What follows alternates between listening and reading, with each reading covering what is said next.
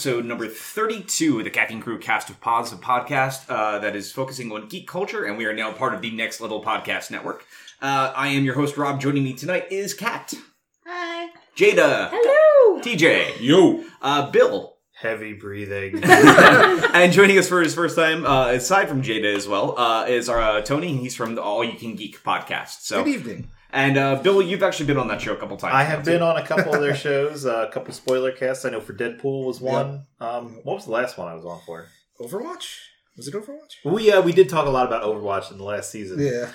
And Jada, this is your first time on the show as well? Truly, this is the very first podcast I've ever been a part of, so thank you for having me. I'm a geek Jedi mom, so a lot of the things that I talk about and geek out about are usually either Star Wars related or something having to do with one of my kids. So, and your husband Fish has been on the show a couple times. Yeah, too, Mikey has been on the show a few times to talk about Star Wars and other type things. So now it's the ladies' turn. So we'll get the ladies' perspective. And if anything goes wrong because it's Jada's first time, we can just blame her. And I'll murder you when you sleep. Hey, we have two people to blame. Let's be honest. Well, no, but he's been on podcasts before. She's but not this podcast. That's true.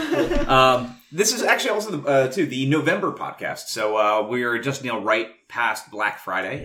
This is the Monday after. So and my birthday. And Thanksgiving. Mm-hmm. Let's be honest, you skipped over the actual holiday and went for the shopping. Black Friday is like the day that should not be named. The darkest day. The darkest of days. Well, we're going to get started. So we're going to start the show the way that we start every other episode. And my question for everybody tonight is this. Would you rather live as an outlaw in the Old West or be a pirate at sea? I'm going to start with Bill tonight. I like the idea of being a pirate at sea. However, I like the concept. However, I don't know if I could be on a ship for months at a time. So I'm going to have to go as outlaw in the Old West. I've been watching a lot of Westworld, so I think I'd like to say I think I can handle it. Yeah, I can handle it. So long as there's no androids that can kill you. Well, they're not allowed to kill you. Yeah, they're programmed to not. Are you current in that show, sir? I have to watch the episode from last night. Yeah, we do too. I'm only on episode 2. So. I mean, if you put a picture in front of me, or if I put a picture in front of you and you say doesn't look like anything to me, I'm gonna flip the fuck out. All right. Well, we will avoid any spoilers for the people that have just started the show at this table. If everybody was current, we'd still spoil the hell out of it. I haven't watched any of it yet. I'm waiting until it finishes, and then I'm going to watch binge the whole thing. So you got 2 weeks. Yeah, but I saw the movie, so I know what happens to all those people. So they make this kind of feel like a follow-up. Oh, really? Fair yes. enough. Okay. So you're going Old West then? Yes. Okay. How about you, TJ? Oh, this is easy. Old West. I get seasick. You get seasick. Not even a question. Plus, let me tell you, the desert is great for allergies. So it's fantastic because there's nothing grows out there. Saltwater, though. Yeah, but I get seasick. Fair enough. Plus, there's mold in the boat. There could be, yeah. So desert, cowboy, I'm good. Okay. All right, Kat. This is really friggin' tough because the two things I like to write most are Wild West Outlaws and Pirates at Sea. Sometimes combining the two together. Yep. Yeah, pretty much. Pirate outlaw. So I'm gonna have to go with Cowboys Pirates, on seahorses. Oh, precious. But I'd have to go with Pirate at Sea. I mean, as much as I like the Old West too, I really like the idea of sailing. I like boats, and I don't get seasick, so I'd be fine with that. I mean, I don't like the idea of drowning, but that's a pretty big potential. But I mean, like, if you're an outlaw in the Old West, I mean, you'll be dodging gunshots bullets too, and cattle stampedes and shit. So there's plenty of perils with both, and I'd go with pirate. Okay. Jada. Definitely pirates. Wow, color me surprised. Definitely. Sorry. A bit of a lifelong obsession with pirates. I think I've been a pirate for Halloween and other random cosplay things probably 47 times. The Wild West, like, it just doesn't... I mean, I get the appeal of it, but it doesn't really quite grasp me the way that piracy does. And just... as much as, and honestly, I get seasick on boats too, but we're going with this like willing suspension of disbelief thing. So I'm going to go with pirate, and that, eventually I just get used to it, and, maybe have my own fleet of ships and be an awesome lady pirate. And Kat, you and I could totally be lady pirates together. Awesome. Yeah, but let's be honest for a second here. There's only so much belief you can suspend. Swashbuckling. Yeah. Cutlasses and corsets. Why would you think I wouldn't go pirate? No, I'm saying for me, there's only so much disbelief you can suspend. That's I true. get seasick, but I'm most likely to get shot my first day as an outlaw. So, Yeah, you kind of are. Yeah. Either way, it doesn't end well. Yeah, it doesn't end well for me, so I might as well take the one where I'm comfortable. There you go. Tony. Yeah, I think I'm gonna have to go with Old West too as an outlaw, just because I think it appeals to me a bit more. Just I don't know, shoot 'em up, bang bang, and pillaging. no. I mean, with the pirate thing, you got to worry. Like again, you got to worry about like seasickness. You got to worry about like gangrene. You got to worry about scurvy. Like I'm not about that life. I'm not about that thug life. Wild West outlaws clearly had a lot of options when it came to citrus fruit to avoid all the scurvy. Well, you don't have to worry about scurvy. I don't think anybody has ever died of scurvy. I mean, I could be wrong in the Old West. But... Yeah, I'm sure they had gangrene as well. Have you seen any like the Wild West doctors that were pretty much just like really? bandsaws? Yeah. Really, for the most part, apparently we just don't like our targets moving. Well, you got whiskey at the ready, so it's we got rum.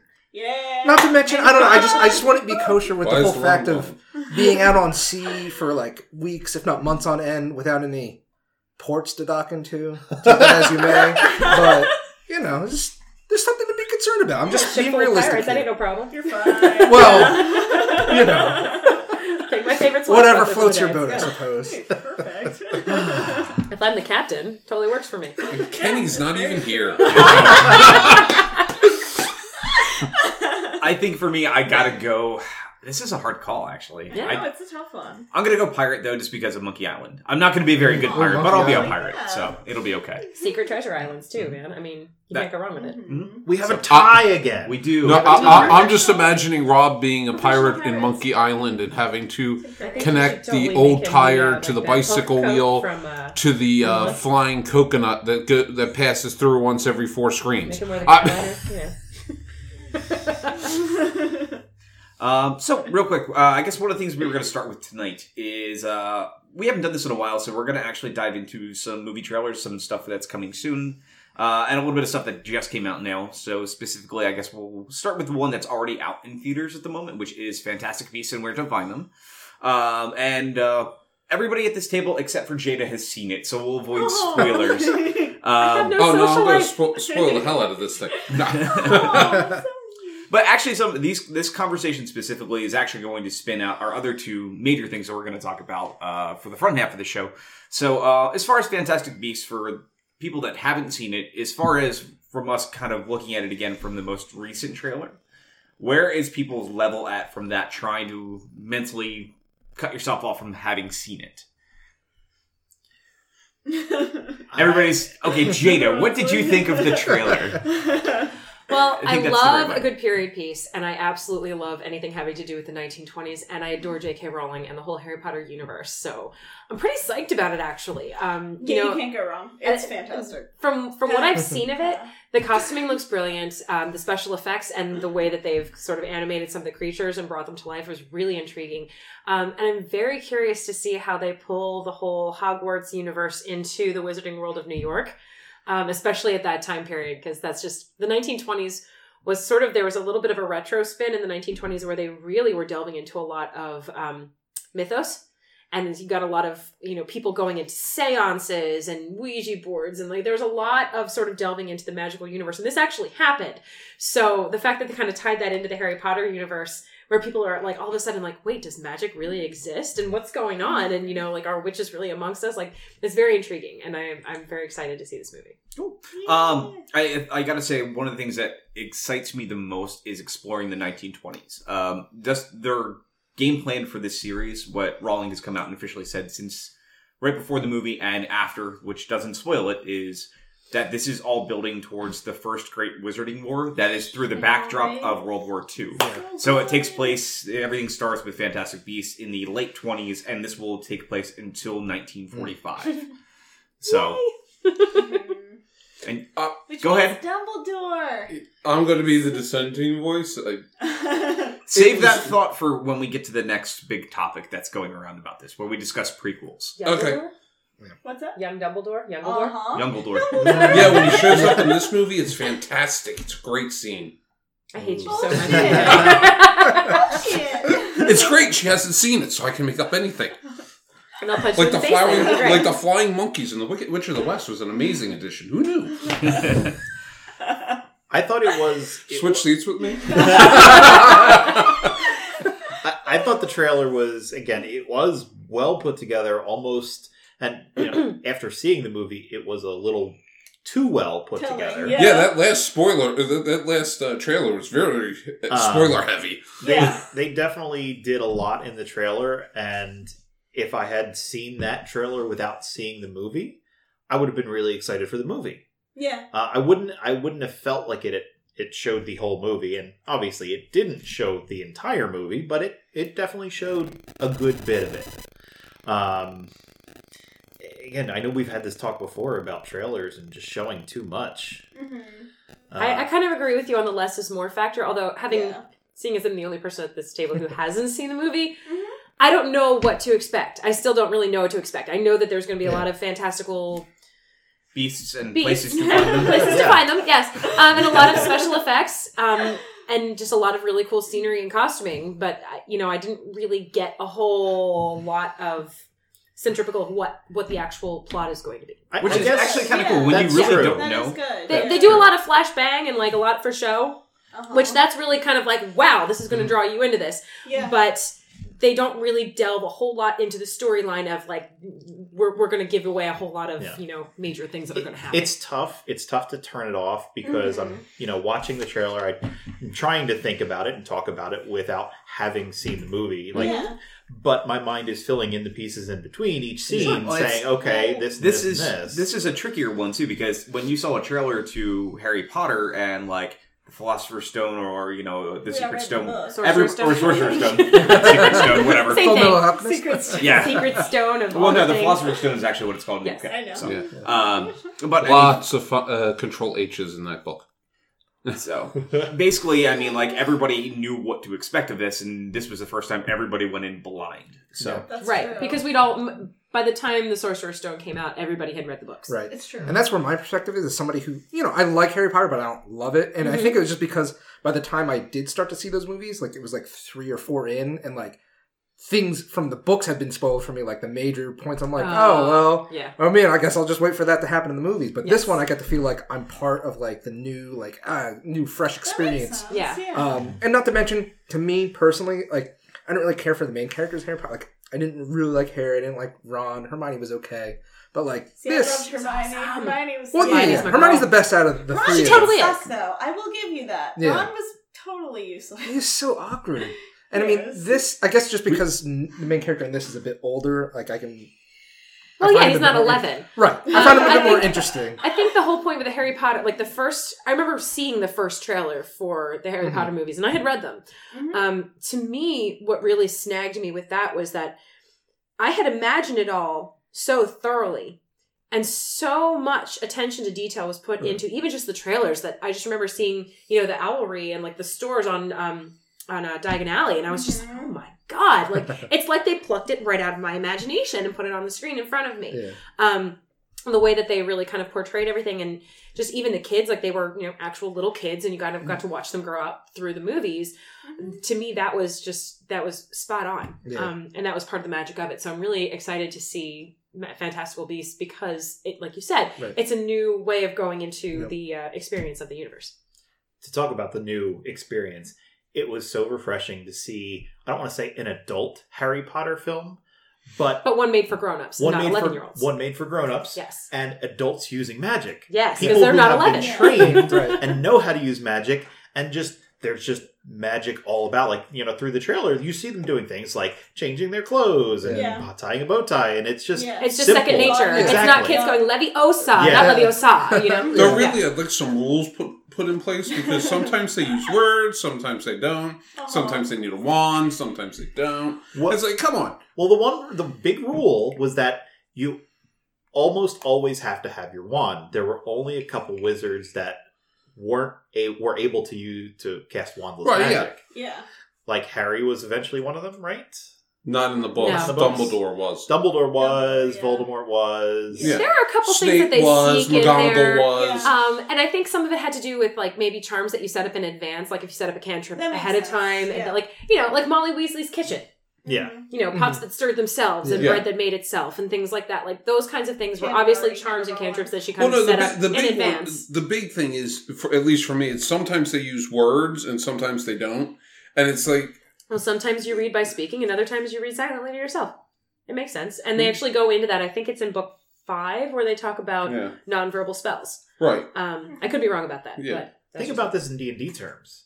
I mean, imagine what level these wizards are at this time in their life. How many times could you use silent spell if you were a D&D wizard when you were like first level? When you're Never. 11. Well, no, but I'm just saying, like, because sometimes they'll do the levitation spell without the words, but then most of the time it just looks like they're shooting bolts out of the wand. I'm okay with the bolts out of your wand, but, you know, in the same scene when you go, Wingardium Leviosa, and then 3 seconds later you do it without the words, it's like, oh, come on, just pick one and stick with it. Well, go ahead, if you want to get Well, your I was point. going to say, with as much as it was adults using magic in the movie, what I did love about it is it actually didn't feel like an adult movie, though. It still felt like a kid's movie. Like, it just, could, universal, I guess. It can hit any It was a good age family range. film. Yeah. Right. Whereas, like, it didn't have, like, a lot of the things you would expect from an adult film. Whereas it still had that wonder and sense of magic that Harry So, Potter like, my always did. 8.5-year-old would really enjoy it. She would love it. Mm-hmm. And it's like, it still had the wonder and magic of Harry Potter, which that's really what I wanted, so I was completely happy. I actually think even your 5-year-old would love it. Yeah. 6, but close enough. 6. Yeah. Sorry, he just had a It's birthday. okay. My bad. So we don't spend too much time in the Harry Potter universe. So what we'll do is there's a couple of these that we were very like, rah, this looks phenomenal. And the other ones were kind of like, eh. And some of these are, kind of in between. So we'll kind of intersperse them through. So let's say the next one we'll talk about is Ghost in the Shell. One that's caused a lot of controversy. We've talked about it in the past, especially when Scarlett Johansson was cast as the Major. Japanese woman? Yeah. So obviously, as we discussed at that point in time, like the whitewashing of the character. But after seeing the trailer, what do people think of it right now? I mean, it looks like it's got a very Blade Runner-y-esque world that they made for it, which looks close to the anime, I would say, from seeing the original. But does it make anybody even a little bit excited? No. I think I can speak for all of us when I say, I feel the same way. The universe itself looks really cool. It reminds me a little bit of Shadowrun. And again, I was never really into anime. So if I saw this movie, I really wouldn't have a frame of reference from like, I watched this back in like the 90s and it was like my favorite thing and this just can't live up to it. I might appreciate it for what it is. It's like, I don't know where I was going with that, but I would probably appreciate it for what it is. I don't know that I would go out of my way to see it. Yeah. You know what? It looks like a great movie to watch on Netflix. I can see that. I guess... Okay. Okay. I guess I'm on the differing side. I actually am excited to see this movie just because I did like the series and the various movies that have come out over the past couple decades. And, the thing is, there have been movies based on anime before, but most of those, like the overwhelming majority of them, are pretty crappy. So, right, exactly. I'm really interested in seeing like a bigger studio like bet on a major anime franchise where even if it is successful, like moderately successful, maybe that will urge them to open up other gates, stuff like that. And just recently in the news, I think they announced a Full Metal Alchemist movie. There's it's going to be a Japanese film. One. Yeah. And we watched the first Kenshin live action. Yeah, I heard that was really good too. Which they did a beautiful job the new Death Note. Death Note, yeah. Looks interesting. It's all different. Don't worry about it. You can just say it out loud. Nobody will judge. I'm sorry, I don't know anything about anime. It's totally not my fandom. I will say that I will give you all a good nerd must say, which is my my token saying for like the nerding in me appreciates the nerding in you. It's not my thing. It never really captured me the way it did many of the people that I knew. It was but my jam. But funny enough, it was my jam. But I actually never saw Ghost in the Shell. But I mean, like seeing the trailer, I think it aesthetically looks really pretty. But there is no emotion capturing me at all. It's one of those ones that kind of flatlined for me. Yeah. Like, I can look at it and visually it looks very pretty, but I really can't get a sense of any sort of character or why I should care about them. So, I would like to probably say I'm the biggest Ghost in the Shell fan here. Yeah, most likely. The trailer. Wait. How many of us have seen it? I've seen Ghost in the Shell 1 and 2 and all of standalone comics. Okay, so about half. So yeah, you can claim. So it looks almost shot for shot exactly like the original, the movie. OVA. Yeah. And as to being not emotionally connected to the characters, there wasn't a lot of emotional connection to the characters in the OVA because, the Major was very much I do my job, this is what I do, I'm kind of emotionless. And then Bato was also basically the same way, although he had a bit of anger that came out at times. Yeah. They didn't show you the emotional character in that trailer at all. They didn't show you Togusa at all, who's almost completely human. And that's why, I think that was one of the themes they kind of tried to get at, was because these characters are so, very little of them is human, that they're disassociated from a lot of their emotions. But that's why they can do this job, because they can separate their emotions. Right. I feel like if they had showed the emotional character, I probably would have been more interested. Yeah, as a counterpoint to the emotionless characters, because all I got was bland. Yeah, it just feels bland, because that's the problem with visual, though, Yeah. is like when you're just looking at a movie and a trailer, if you just get bland on screen, like, you're not going to think, oh, this is... So the best way to kind of put Ghost in the Shell, you like Star Trek Next Generation, right? Yeah. Imagine an action film set in a Blade Runner universe with Data is the lead, who is a stone cold killer and is trying to figure out why he is the way he is. Mm-hmm. Oh, so First Contact, or what was the last one? Resurrection? Nemesis. Yeah, Nemesis, right. That was a horrible... But I mean, that's the best way I can kind of sum it up. Yeah, I would agree with that. But if you tried to pitch me a movie with, like, just... cold, emotionless, like, Data as a killer, I'd be like, watch it. But it's Scarlett Johansson. And don't get me wrong, that form-fitting outfit is amazing. But all I have to say about that is, Scarlett Johansson is an amazing actress. Oh, no, she is. Here's the thing. I'm sure that there are a lot of Asian actresses who are hella pissed about this. That's all I'm saying. So we're going to move past that one. We'll move into another big one that we all want to talk about, which is Rogue One. Yay! Obviously, the reason that it's kind of fun that we're talking about this today is tickets went on sale this morning, and just like last year when we recorded our November episode, it also crashed Fandango. So I know because apparently Fandango was nothing. Yeah, pretty much. They did not use the Force. Well, it's also kind of at the fault of Lucasfilm this time around, because they said, hey, tickets are going on sale Monday? And then there was kind of like a question mark, like, we're not sure when. I don't think anybody at the studio is aware of when. So, hey, by the way, here's a TV spot we're going to release online, and tickets went on sale around like 1 or 2 in the morning. Yeah. But at the same time, you think Fandango's known that they were going to go on sale today, for at least a month. Yeah, let's throw a couple more servers up, maybe. But I had a feeling more than likely, though, Fandango and every other company didn't know when they were going to say, Lucasfilm and Disney were going to pull the switch and say, okay, tickets are allowed to go on sale now, and they probably got several hours notice to keep that from leaking out. Because that was a big thing they were talking about. Leaking, that makes sense. Yeah. So, and it's I'm Disney not sure why it matters if ticket time release. There are enough Star Wars nerds, and I'm one of them, that will buy them no matter what. So right, yeah. So obviously, we didn't sit down and watch the trailer, the most recent trailer, specifically for this, because I've been heard from many people that it's incredibly spoiler filled, kind of like Fantastic Beasts. So I've avoided the newest one like the plague. Yeah. Which one's the new? It's the one I believe that it came out a couple days before Thanksgiving. Is it the one? Is it the TV spot?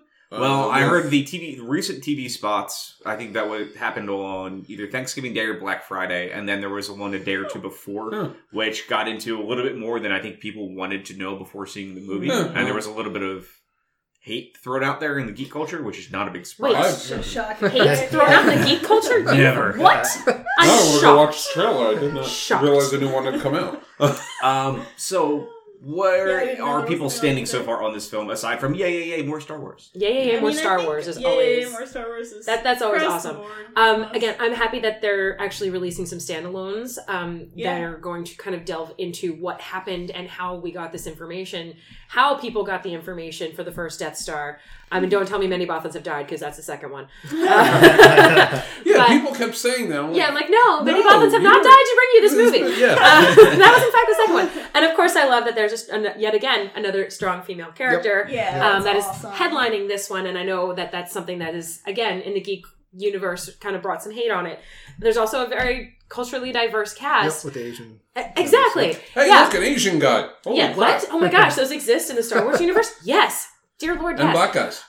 But again, I really like the fact that they're sort of delving into the underbelly of the rebellion and really seeing like, yeah, people actually died for this shit. Like, this is important. This is really important. And I especially think that given our political climate right now, people need to see that. People need to see that the underdogs sometimes win. Yeah.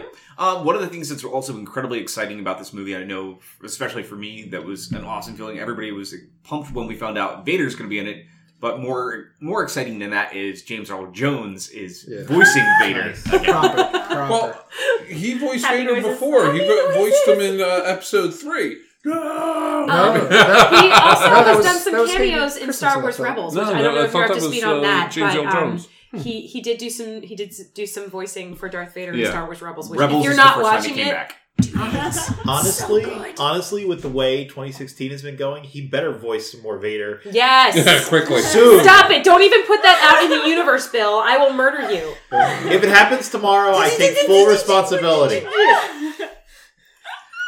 But I think the whole movie looks fantastic. I'm loving the look of the cast. I think Jin looks like a phenomenal female lead for this. Yes. And I think there's something that's been to cosplay her so bad. Oh, totally. Be awesome. One of the things that's super exciting about this too, and I think a lot of people also said it, is the classic 4 through 6 Star Wars jank is very, very visible in this universe. Yeah. Things look very grimy and beat down and dirty. Well, they're secondhand. supposed to. Yeah. Again, it's the gritty underbelly of the rebellion. Like, this is not the shiny new ships from Naboo. This is, we scrapped together what we could find, and look, we made a starship. It might run. You want to try it out? Let's go. It might explode. It might explode too. You may have to get out and push. Yeah. But, it's, and again, like, I think there's actually a quote from Harrison Ford talking about when they redid, for episode 7, when they redid the Millennium Falcon. The very first Millennium Falcon, they just had switchboards that had no springs in them. So, like, they would flip a switch, and then halfway through the scene, it would, like, drift back down. Yep. So, again, like, these are the kind of seedy things that you want to see in a Star Wars film that's about the rebellion. Well, yeah, I remember what he was saying. I think the follow-up of that story was when he said he'd come back, he's like, when he saw the set, he's like, will the switches have springs this time? Yes! And he's like, yes. He's like, then I'm on board. So I'm gonna go rogue. Yeah. I need a bell. I was gonna say, did they spring for the springs? Yeah.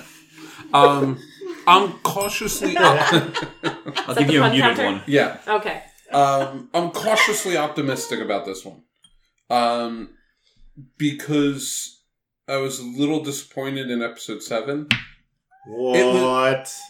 It felt like I was watching episode 4 again. How is this a bad thing, though? No, but no, it's something you've seen before. Yeah, it's something I've seen before, and this one isn't. But I'm afraid it's going to fall into cliches and tropes, because of a couple of articles I've read, and I'm cautiously optimistic in that we're getting a new Star Wars story.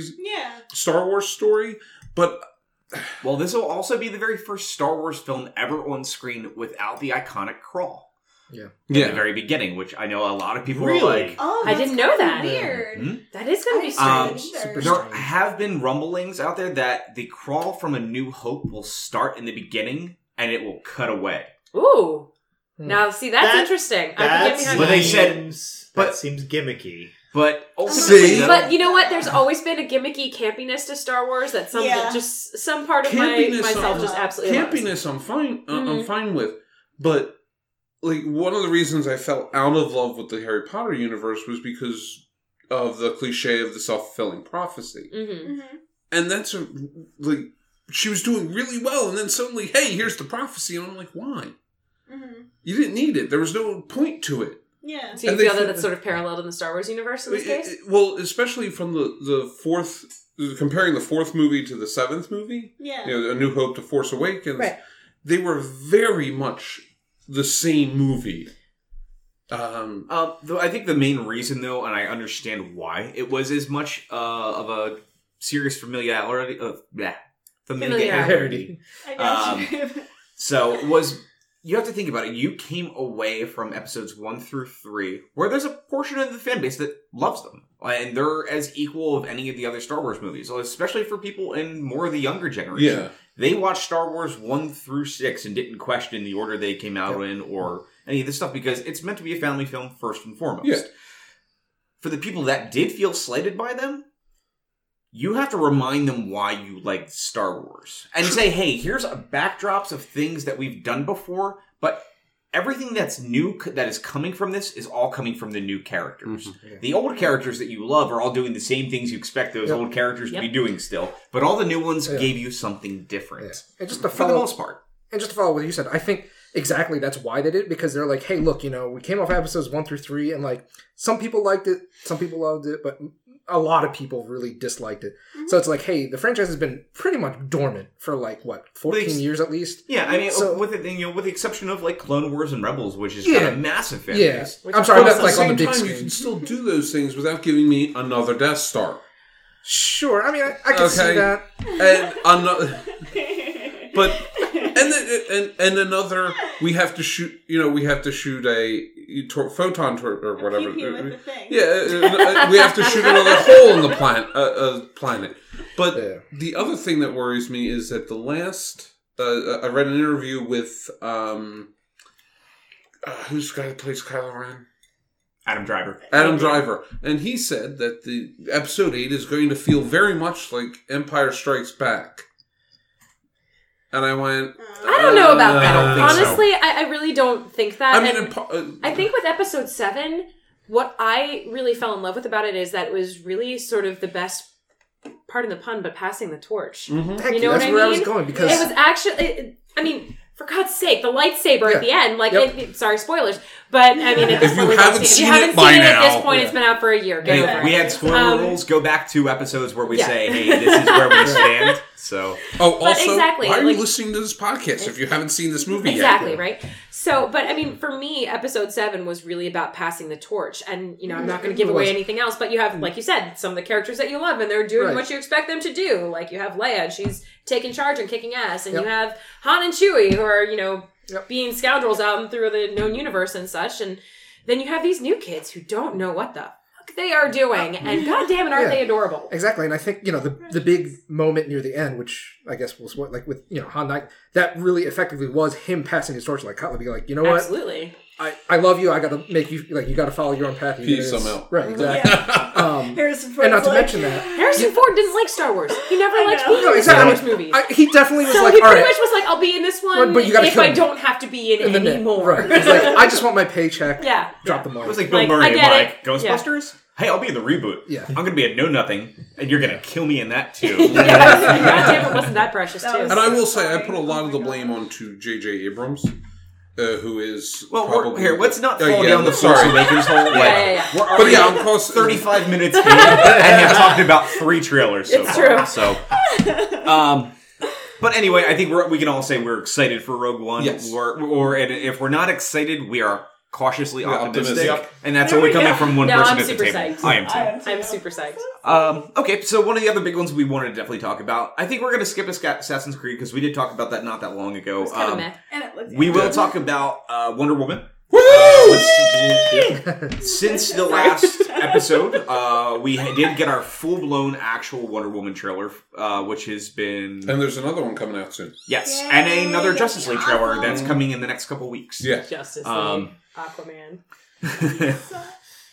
So for Wonder Woman... Woman... needs a minute. So for Wonder Woman... Teej, I'm going to kick to you first because you are a resident DC expert at this table. That's true. Mm-hmm. I think it looks fantastic. You can definitely see the influence of Jeff Johns in the humor alone. Plus, a lot of people don't know this, but Jeff Johns actually worked with Richard Donner. And started with, I believe it was with Superman. Yes. All those years ago. Yes. So there's definitely a call out to the Christopher Reeve Superman in there. They just the look and the feel. You can already tell it's brighter than the last couple. You can see the blue in like the leather of her skirt. Yeah, exactly. Like, it doesn't look muted. Yeah, nothing looks muted. And even in the gritty looking World War I sequences, even her costume pops over everything else. The Greek accent, I think, is fantastic. It makes so much sense. Themyscira, hello. Yeah. Right. Now, don't get me wrong, I think but when she comes back for the Justice League movie, that should be toned down a bit because if I'm reading things right, she never goes back to Themyscira.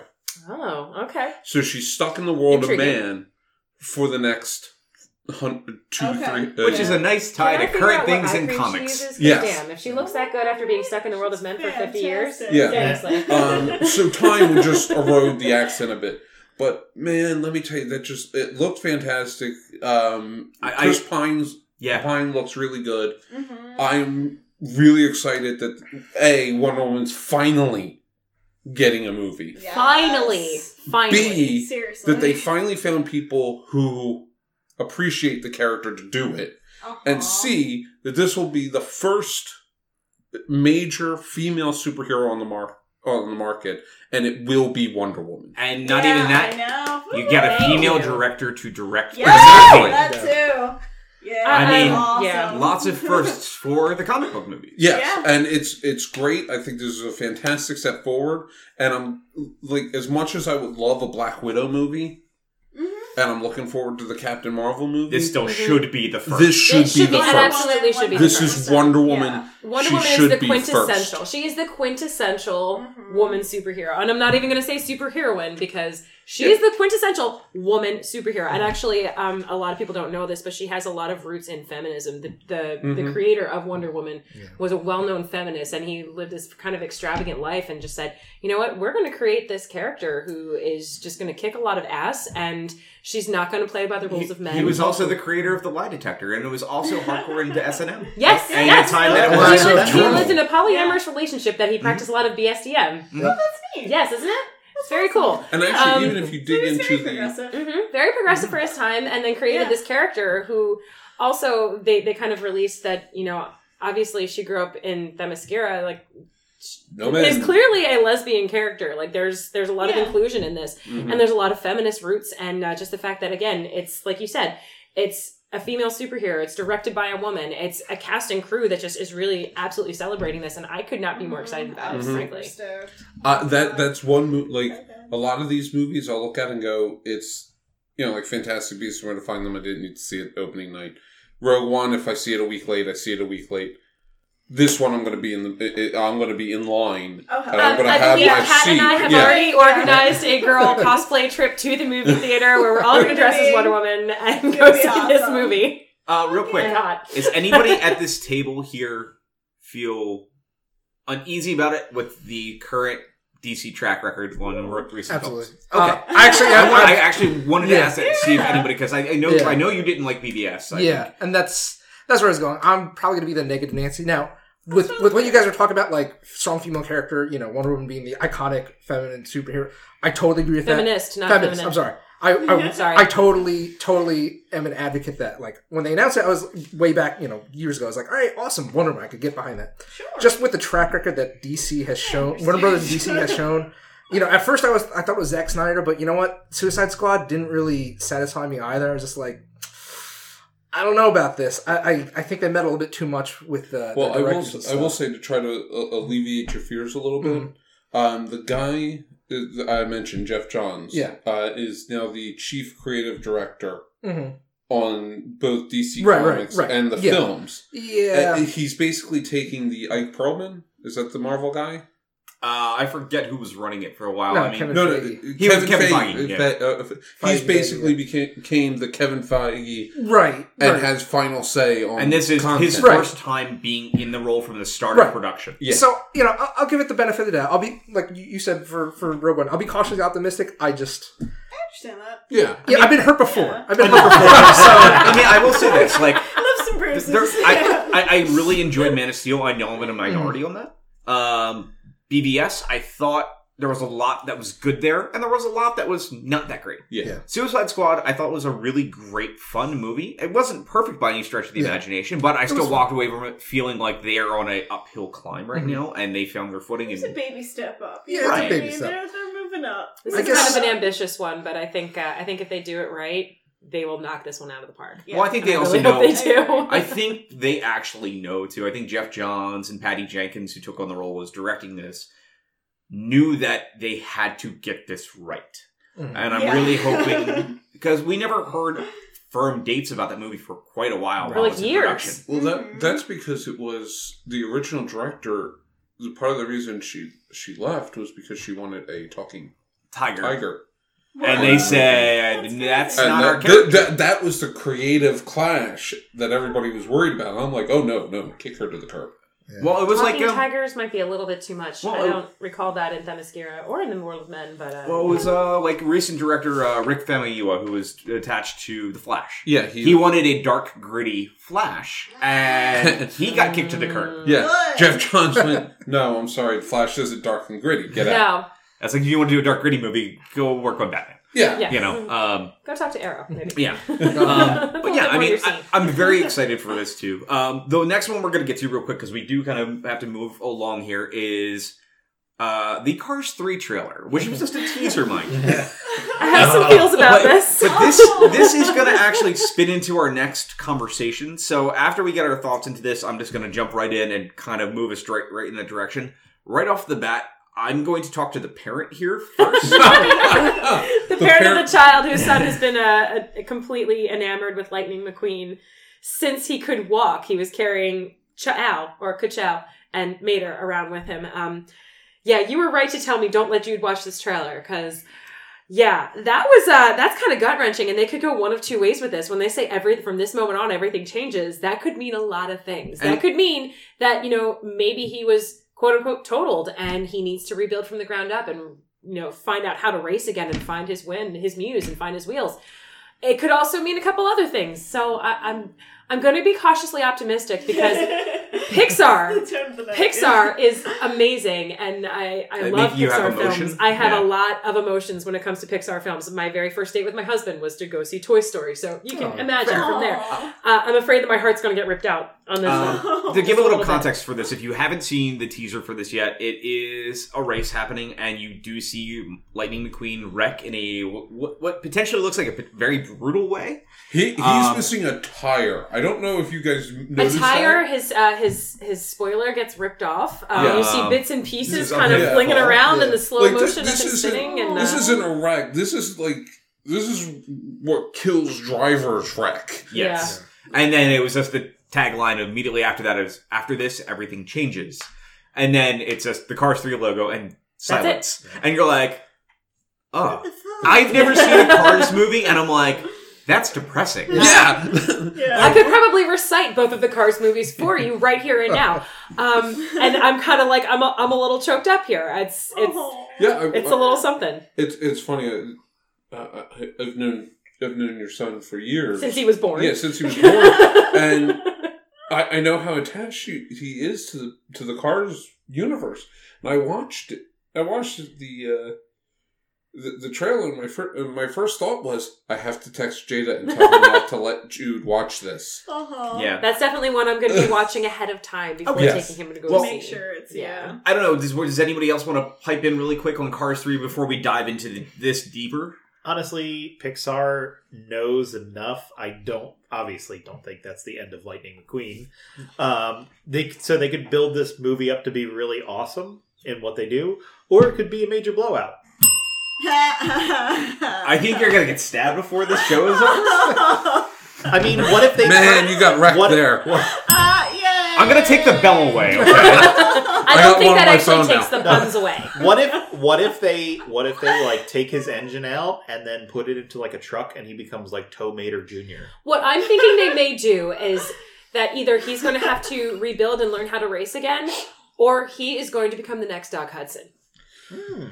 I think he could become like, okay, you think about it when they redid Rocky, when they came out with the next Creed. Rocky movie. Yeah. Right? Creed, yeah. Right. Then Stallone came back and he was the coach. Mm-hmm. That is, I think, that maybe the ground that they're going to take with Lightning McQueen in this. Exploring that, exactly. Like he's then going to be, I'm going to be your pit captain, and then we're going to teach this new young hotshot how to race and how to turn on dirt. Okay.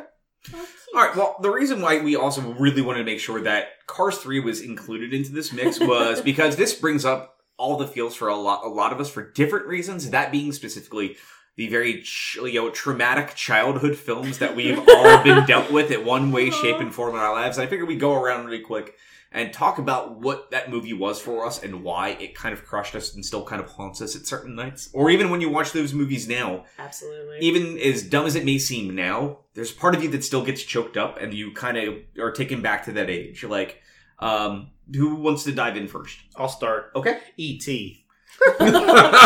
Creepy, terrified. Creepy as fuck. Yeah, so creepy. So the creepiest. I don't know why they showed me this movie when I was like 6. Yeah. And I don't know why I kept watching it like over and over again. I never liked it, but I watched it a lot when I was a kid.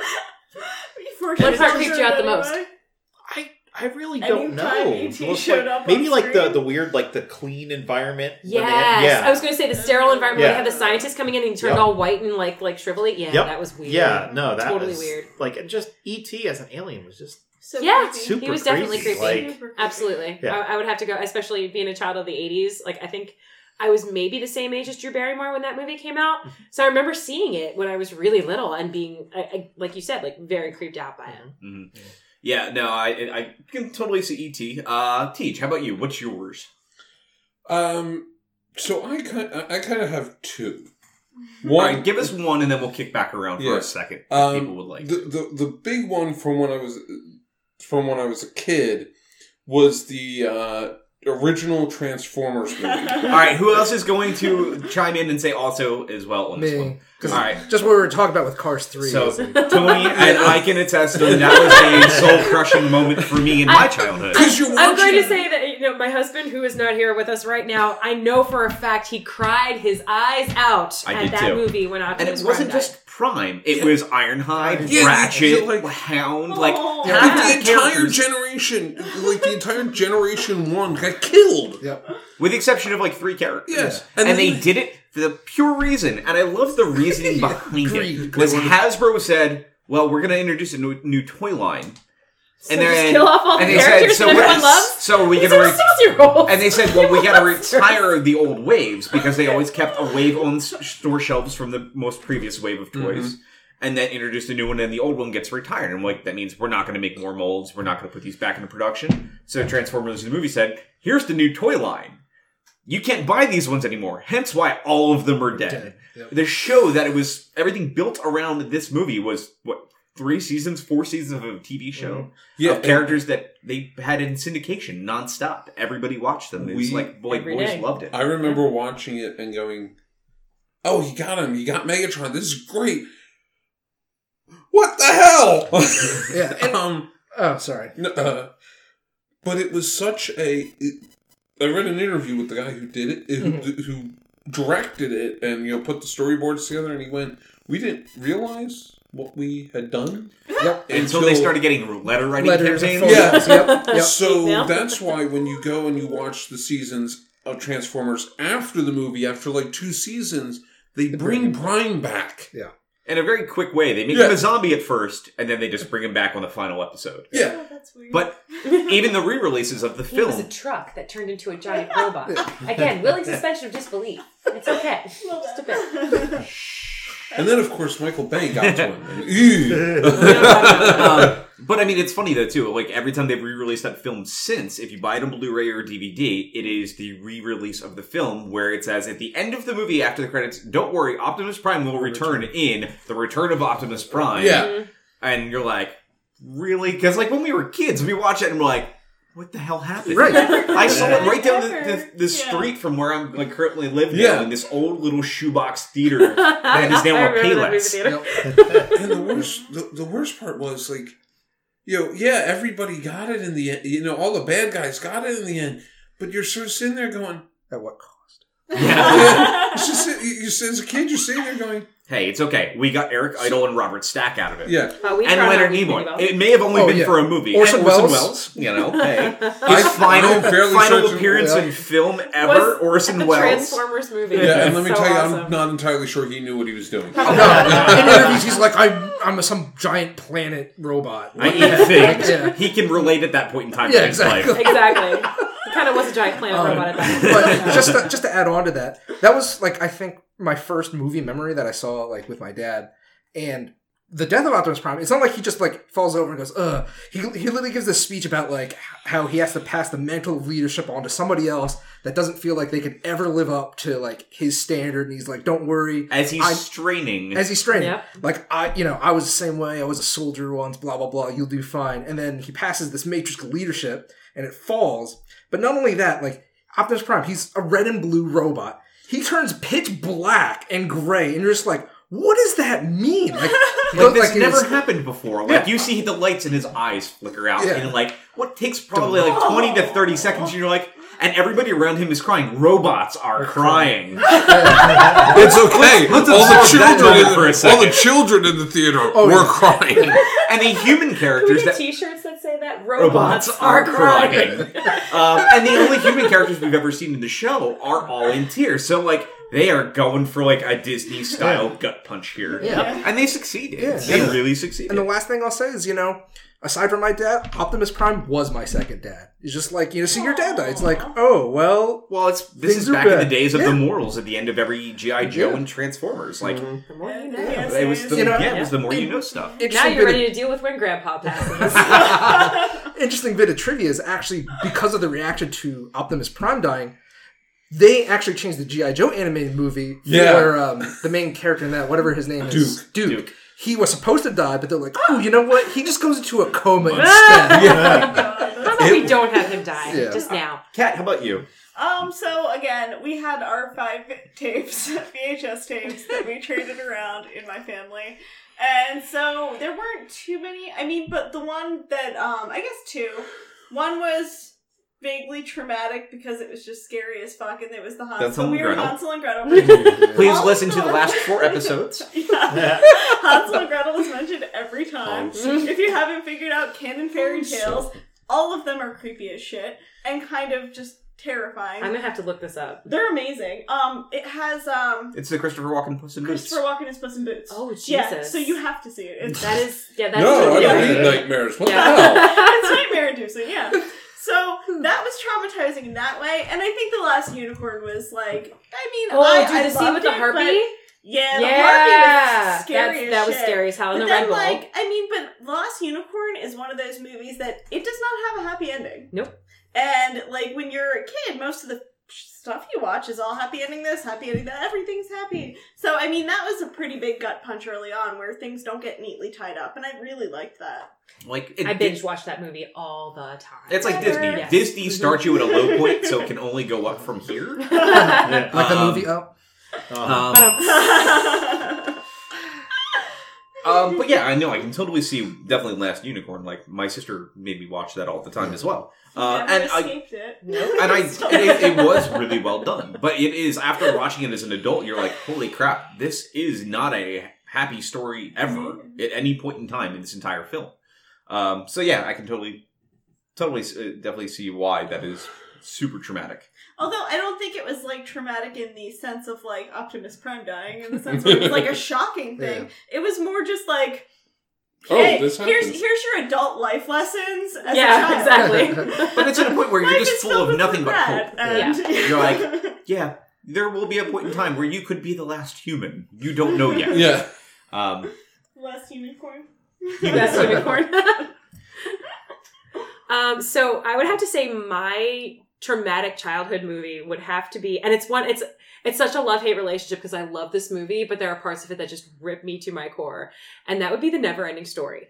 Thank you. The Never-Ending Story. Uh-huh. It's such a beautiful story of like trying to combat the nothing, which growing up in my house, I'll explain. My dad is an actual rocket scientist, astrophysicist who worked for the government doing a lot of, we'll say like contract work for the military.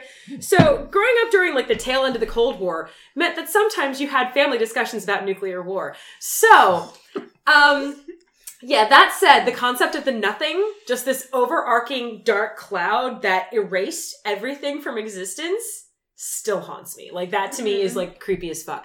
Now, of course, that paired with the beautiful white horse Artax dying in the swamps of sadness. That and me like, okay, you can only pass through the Southern Oracle only if you have no fear in your heart. Otherwise, these total, like, sphinxes with these awesome tits are gonna, like, shoot you with laser beams out of their eyes. I still remember that, like, that knight laying in there and the faceplate of the mask of the, like, just knight's blowing helm, completely off. you know, like, popping open and it's like this, like, shriveled and that corpse. weird tiny little knocker dude staring through the telescope looking at them like, oh, is he gonna make it? He's totally not gonna make it. Atreyu, you gotta come see this. He's totally not gonna make it. Oh, look, he got blown up. And you're like, I'm 4. I watched that movie for the first time when I was 4. And, like, okay, the Gamork, the big, scary wolf guy, he was kind of scary.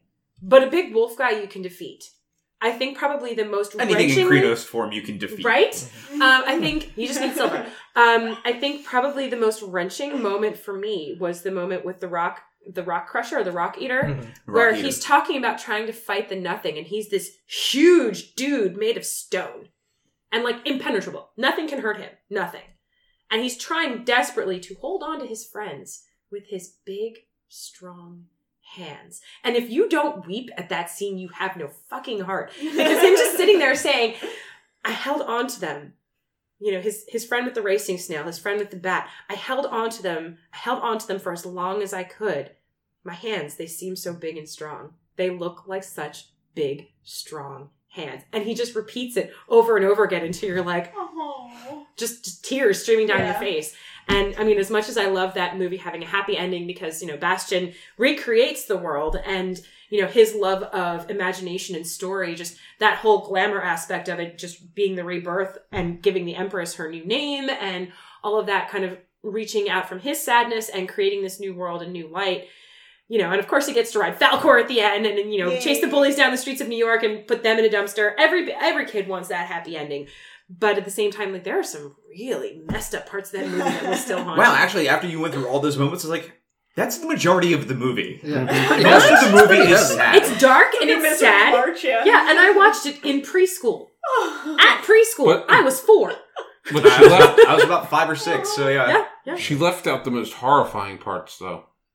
Never-ending Story 2. We don't talk about that. And 3. We don't talk about that. Whoa, what? No, there's a 3rd. I didn't know that. Story. I remember, I saw the 2nd one in the theater. I'm sorry. I was very sad. That was a very traumatic Actually, experience. I've never seen. By the way, before we go any further, I'd like to apologize to the listening audience because you're missing half of the show as Jada just performs as she speaks. I talk with my hands a lot. I've got one that's kind of like I said. I'll just throw it out real quick, and we'll do one real fast round, and then we'll move on because we're already an hour in. That we are 2 topics into this show, so we will probably cut down the back end a little bit. But American Tail. Oh yes, Don Bluth. With Fievel, like him being separated from his family and somewhere out there. So that song moment, Yeah. it's really hard not to feel weepy. Oh yeah, totally. Except when you think about Community, which I'm sure that's what Kat was thinking. Ooh, that that's reminds me of definitely a another good one that was really, because I forgot about cartoon movies. Once Upon a Forest is like it's an amazing movie, but it's really depressing. It's like these little hedgehogs, right? It's the hedgehog. It's like a hedgehog and a skunk, and like so it's all these little forest creatures, and it's about like pretty much pollution and how we're ruining Earth for these poor little forest creatures. So sort of like Ferngully? Yeah. Okay. But this Without one's Tim but this one's like more heartbreaking because it's this little like skunk dying. And they're trying to, and it's all these like little kids, like little kid animals, trying to save their friend. Oh my god, another one. Rats of Nim. Yes. Rats of Nim made me terrified of laboratories for like Yeah. ever. Was it Secret of Nim or Rats? Secret of Nim, sorry. of The Nim. book was The Rats of Nim. Okay. But yeah.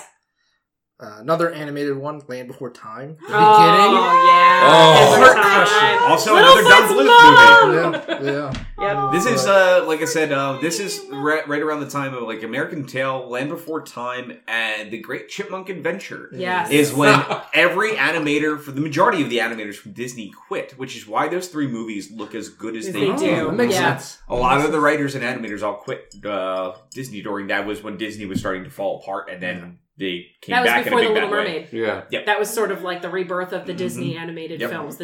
She was the Disney princess that saved them. Anyway. Interesting. So my second one is a little bit of a cheat because it came out when I was 23. But I've only ever I've only ever been able to watch this movie once. And that's Big Fish.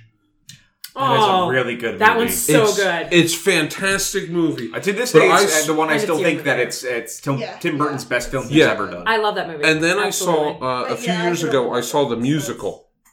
And the musical was fantastic. And at the end, and it'd been years. It'd been like 13 years since I saw Big Fish. I'm like, it'll be fine, whatever. I sit through the musical. There was a dry eye in the house when the father passed away. I was sitting with my wife, and 4 seats down, there was a man who was built like a linebacker on a football team, a professional football team, and his shoulders are shaking. He's crying so much. I can imagine. Okay, that movie just like. I can't go, like I thought, I could go back and watch it. I'm like, no, I'm good. Definitely not. I'll just Google my memories and go cry in a corner somewhere. Yeah. Good one. Yeah, unfortunately, it doesn't count because it's not a childhood film. So. I'm still not a girl. How old you are. That's very true. Because I think it might have been a childhood film for her. I think it depends on... and Jada.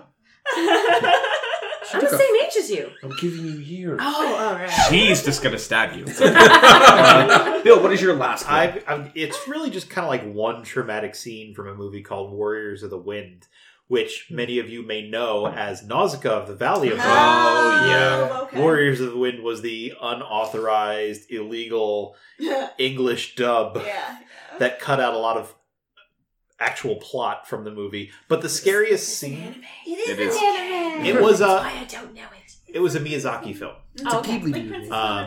But one of the scariest fucking scenes in that movie was when they actually raised the big like lava giant, and it wasn't ready yet, so it starts to like fall apart, and it's like oozing this lava all over the place, and it's just like, oh god, what the hell is that? The other one I could also say that would work for that one would be Grave of the Fireflies. Oh god. Which, if you're also an anime fan, if you know that one, your heart is kind of crushed a little bit inside. I would have to say a second one for me, and this is probably only me because I think I'm only the only person who could have grown up with people in my life this weird. So I remember going to a friend's sleepover party. And it was like, we were like 7, 8 years old. And her mom went and picked out a movie for us at the video store, because that's what you did back then in the 80s. That was a thing? It was totally, right? Yeah. So she came back with this movie that she thought was just about rabbits. It was Watership Down. No. Yes. So we're like, why are they digging tunnels away from me and ripping each other apart? Oh my god! So yeah, that one was kind of traumatizing. Wow. Yeah. Well, we're going to move from sad to sad. We're going to move one of our big discussions to the next part of the episode. But what we're going to touch on really quick before we go into break is just a handful of days ago, Ron Glass passed away. Rest in peace, Book. Yes, Shepherd Book from Firefly. He passed away on the 25th of November. And as Janet has put it, is Shepherd Book from Firefly. He's also appeared in CSI. I know he was actually really well known from being in the old TV show Barney Miller. Mm-hmm. He was a character that appeared every once in a while in Agents of S.H.I.E.L.D. He was a voice actor as well. The guy has had a career since 1972. Incredibly talented man. Mm-hmm. And the guy was born in 1945, and like I said, just passed away just a few days ago. I figure we can talk really quick, because I'm sure for the majority of us here, Firefly was a huge thing for a lot of us. It was like this... No, except for one of us. Nerd shaming. Well, like I said, Tony, you haven't seen Firefly yet. No. Is it something you've been meaning to watch or not? Yeah, it was one of those things where, and what happened was, like, I was late to watch because it debuted on TV, right? Yes. Mm-hmm. Yeah. I wasn't a really big TV watcher for a while. And one of the many shows canceled by Fox. Yeah, and that's why. And it was one of those things where I'll watch it eventually. And then somebody spoiled some like major plot points for me, and I'm like, you know what? I'm just gonna not watch this until I forget about those. Fair enough. And then I'll do it. And then I just haven't done it. I know it's on Netflix. Yeah. It's on my queue. I gotta do it. Just watch it. It's 13 episodes. Yeah, and a movie. Yeah. I mean, Serenity, you could kill that. What's that? Serenity is the movie. You don't even need to watch the movie because all the sad things happen in that movie. That movie doesn't exist for me. I kind of love the movie. Fantastic movie. I like certain things about it, but because of certain things, I hear you. There are definitely some aspects of it that I'm like, how does a Reaver clean their spirit? Stop it! Too soon. That's not even worthy of a fucking pun bell. That's where to take the bell and bang it on your face. I don't know. I think Shepherd Book was always kind of like, he was like the dark horse of that cast, even more so than River, who was meant to be the dark horse, because with Shepherd Book, you loved him because he was kind of the calm behind the storm. Like, you have some of the characters who are, loud and boisterous, and you have the characters who are ready to kick some ass, and the ones who are like, they talk a good game and all that. And then you have Shepherd Book. And he proves that you can be rebellious through faith. You can fight a war without fighting. You can do all of this and still have faith that humans can be good. And he was sort of that underlying, like, good part of the story arc there. That for me, I really wish they would have continued. In addition to that, as that was the primary way that we saw him, when things got terrifyingly real, and everybody had a little bit of fear behind their eyes, Book's like, I got this. He was the touchstone. And you're like, what is going on? Because the moments that you see those things happen, you're like, we never got his backstory. I really want that. I know, that to me, like, there was the one episode, and I think it's the Big Damn Heroes episode, where he gets shot when they're trying to sell the cattle. And they touch into that aspect of, and I want to know what the hell he did before he became a preacher. Because he has the instant access. Right. How does a preacher get all this health code access from the Alliance, which they don't give a shit about you, and they don't give a shit about this ship who's flying under the radar of so many laws. But yet we pulled up at one of their stations when you were near death and they fixed you. Like, what the hell have you done? There are so many speculations on that, and I'm sure that there is a lot of, fanfic and comics and all that out there. And I believe you're going to touch on that next, Bill. He, from the past that we know, he was really dark, and especially like when he takes up guns. I can't remember what episode that was. It's when they try to rescue Mal and from Niska. Yeah. Oh yeah. And they're like, and somebody questions him. And he's like, "Do you know how to use this thing?" Yeah. The no power in the first episode. Yes. The Bible's a bit fuzzier on, the book's a bit fuzzier on the subject of kneecaps. Yes. But the one thing I unfortunately, even though it was probably never on the table in actuality of bringing back Firefly, this really kind of killed it. Like, there's no way unless... Not if they're following Serenity. Not if they're following... Well, I mean, if they're following chronologically... Sorry, buddy. No, it's okay. I understand. It's a really old series, and I'm sorry you're getting spoiled. No, it's okay. If they're following chronologically after Serenity, then yeah, it's possible. But people don't want to see that. They want to see Wash again. True. They definitely wanted to see Shepherd Book again. That's why, honestly, I think... We just don't... I pretend Serenity doesn't exist. So just... But I think ultimately, though, I don't think I'd ever want to see it. And I think a lot of people have said it. I don't think I would ever want to see it back for any reason, just because it's the whole idea. As much as they might be able to try to give us more, it's never going to match what it was. It was lightning in a bottle. And if they tried to catch it again, I don't know that it would do it justice. It'd be like Arrested Development season 4. Oh. It's true. It's good, but it's not what it was. It's not what you wanted. It's iconic at this point. Yes. And it's like I said, we've watched those 13 episodes so many times that we know them inside and out. But every time you watch it, it's still just as good. Big Damn Heroes. Actually, they do continue it in a comic series. Form. They do. And it's written by Joss Whedon's brother. How is the comic? Yeah. It's actually pretty good. Yeah. Nice. I actually think I missed the latest one. I had to go back and find it. But I mean, like, Wash is there. No. Well, he's been around in a couple of them as an AI. It was hologram. There was holograms. No, there were flashbacks. Flashback? Oh, was it? It was. He's been dead. They had the kid, River's now, funny enough, River's helping her raise the kid. I thought I did see something. Oh no, there was a side story. If my kids could like kick ass and like destroy zombies, I'd be okay with that. She'd make an awesome since Serenity, she's stabilized. She's now helps pilots the Serenity. But it's. I always liked her a little bit crazy though. Oh no, she's still a little bit crazy. She's still a little bit crazy, but she's still a little bit crazy. Like she still sees flashes and whatnot, but she's stable. Well, yeah, because at some point she's done what she was supposed to do, right? And that's that. Especially after that point, that maybe that was a stabilizing factor. I don't know. I haven't read any of the comics, but I actually got to meet Ron Glass one time. Yeah. He was doing a signing at Gen Con between the show going off the air and the movie coming out. And I'd love to say that I was eloquent and had a great in-depth conversation with him, but I was a blithering moron. And he was the nice guy on the face of the planet because I was a blithering moron. You probably weren't the only one. Yeah. Just gonna lay that out there for some security for you. I'm pretty sure that other people were also blithering idiots. But he signed a picture, and I still have that. But he was a very nice man, and he was... Because you get a lot of those guys who are on these circuits who are just there because they're making a buck. Mm-hmm. Adam Baldwin. But he was a really nice guy, and he didn't have to be. Mm-hmm. And I think that speaks a lot for him. Mm-hmm. Yeah. Anybody else, real quick? Any last things on that? No?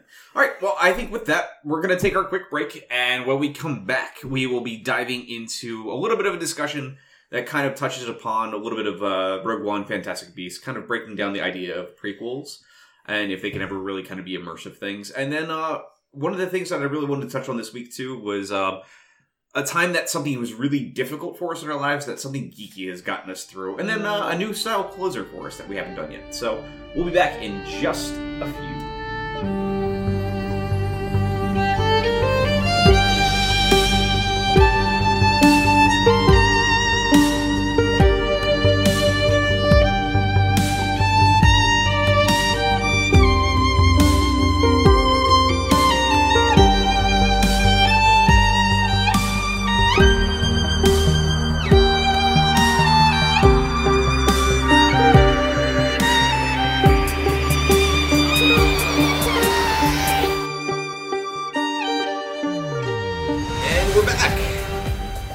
So, one of the things we didn't get a chance to go into in the first half that we thought we would, we'll do now. So, because we were talking about Fantastic Beasts and Rogue One, one of the things I was thinking of a little bit was prequels. And we talked a little bit about prequels in the past, but not quite on this level. Specifically, the idea of, can prequels ever really be immersive experiences for the audience? And especially more so specifically when you have knowledge of what is to come. So when we're looking at certain characters, we know we're seeing their past and all this. So, Kat already looks like she is very well ready to answer this question. So, funny enough, I actually gave this a lot of thought back when I was saying what didn't work for me with Star Wars 1 through 3, actually. So, the biggest problem I had with it is with prequels, as long as you are doing it through a new character. So Rogue One, I'm all for. Fantastic Beasts, I'm all for. If they had done a prequel where it was like, you know, just where Dumbledore was the lead, I think I would have had, like, it would have been a little trickier because, like, you know, that was the problem. There's a lot of preconceived notions. Yes. And when you already know a character arc and you have that main character, as like in Star Wars, I mean, you're following, you know what happens to him. So but if you had done it from like Ahsoka maybe, or like, do you know what I mean? If she had been the main, like, you would have had, I think that would have been a whole different thing. Real quick, because you said if Dumbledore was the lead, hate to burst the bubble on this, but... He's going to be but... No, they said he will be the lead in the following... That Newt will still be there, but Dumbledore is going to take lead role. But he also, to be fair, there's a lot more mystique about him, and a lot we don't know. I'm going to piggyback on what you're talking about with episodes 1 through 3. Because as much as they are the story of Anakin, to me, they are more the story of Obi-Wan. And Obi-Wan, again, there's so much mystique surrounding him in especially episode 4, and he really only appears as an apparition in episodes 4 4, 5, and 6 after he's killed by Darth Vader. But, and again, spoilers. Sorry. I know, spoilers here is a dirty word. You don't need to say it ever. I know. But again, to me, they're really the tragic story of Obi-Wan, because it's sort of the story of how he has progressed and he takes on this huge responsibility of training the chosen one. Sorry. Mm-hmm. And how he kind of comes full circle, and then, you just see his heartbreak when they're fighting, and to me, that is really the story of him. Yeah. I'll piggyback off of what you said, too, in that it's interesting when you think about it from that perspective, just because the episode 1 ends with him losing his mentor, and then in episode 3, it ends with him losing his apprentice. Yeah. So it's kind of like... He's the tragic hero of those to me. Go ahead, and then I have a quick point to just add real fast. The biggest problem is... and I know I'm in the minority here, but Fantastic Beasts was okay. It wasn't fantastic. It was fantastic. That wasn't a pun. Still. But can anybody really name a good prequel? I actually liked episodes 1 through 3. Well, no. I mean, but there were definite flaws there, and they definitely could have been. They tried better. to layer too much. Yeah. They tried to do a little too much, and I think if they had kept the storyline a little bit more pure and maybe not let George Lucas write the dialogue. Well, okay. But if you look at it, and it's like most of the people here liked Fantastic Beasts. I think there were definite problems with it. It was enjoyable, and the prequels were the same way. But can anybody here name a successful prequel? I don't know if you can call it successful. I will say one that I was actually a lot more impressive than most people give credit to, because it definitely requires a second viewing. Prometheus. So can anybody here name a good prequel? Indiana Jones and the Temple of Doom. And now I have to throw things at you. That's not the worst in that series, but it is a prequel to Raiders. I actually can't think of a... I'm trying to look up prequels because I'm having a hard time visualizing them. And because I'm the same way. They're not necessarily as memorable as the original. Yeah. No. And like I said, I don't think Prometheus, like I said, it's actually a lot better than people give it credit for. I do stand by that statement, but does it hold up to what Alien or Aliens was? No, not at all. Does it do something interesting for that universe when they decide to explore it more? Most definitely. I think it really does.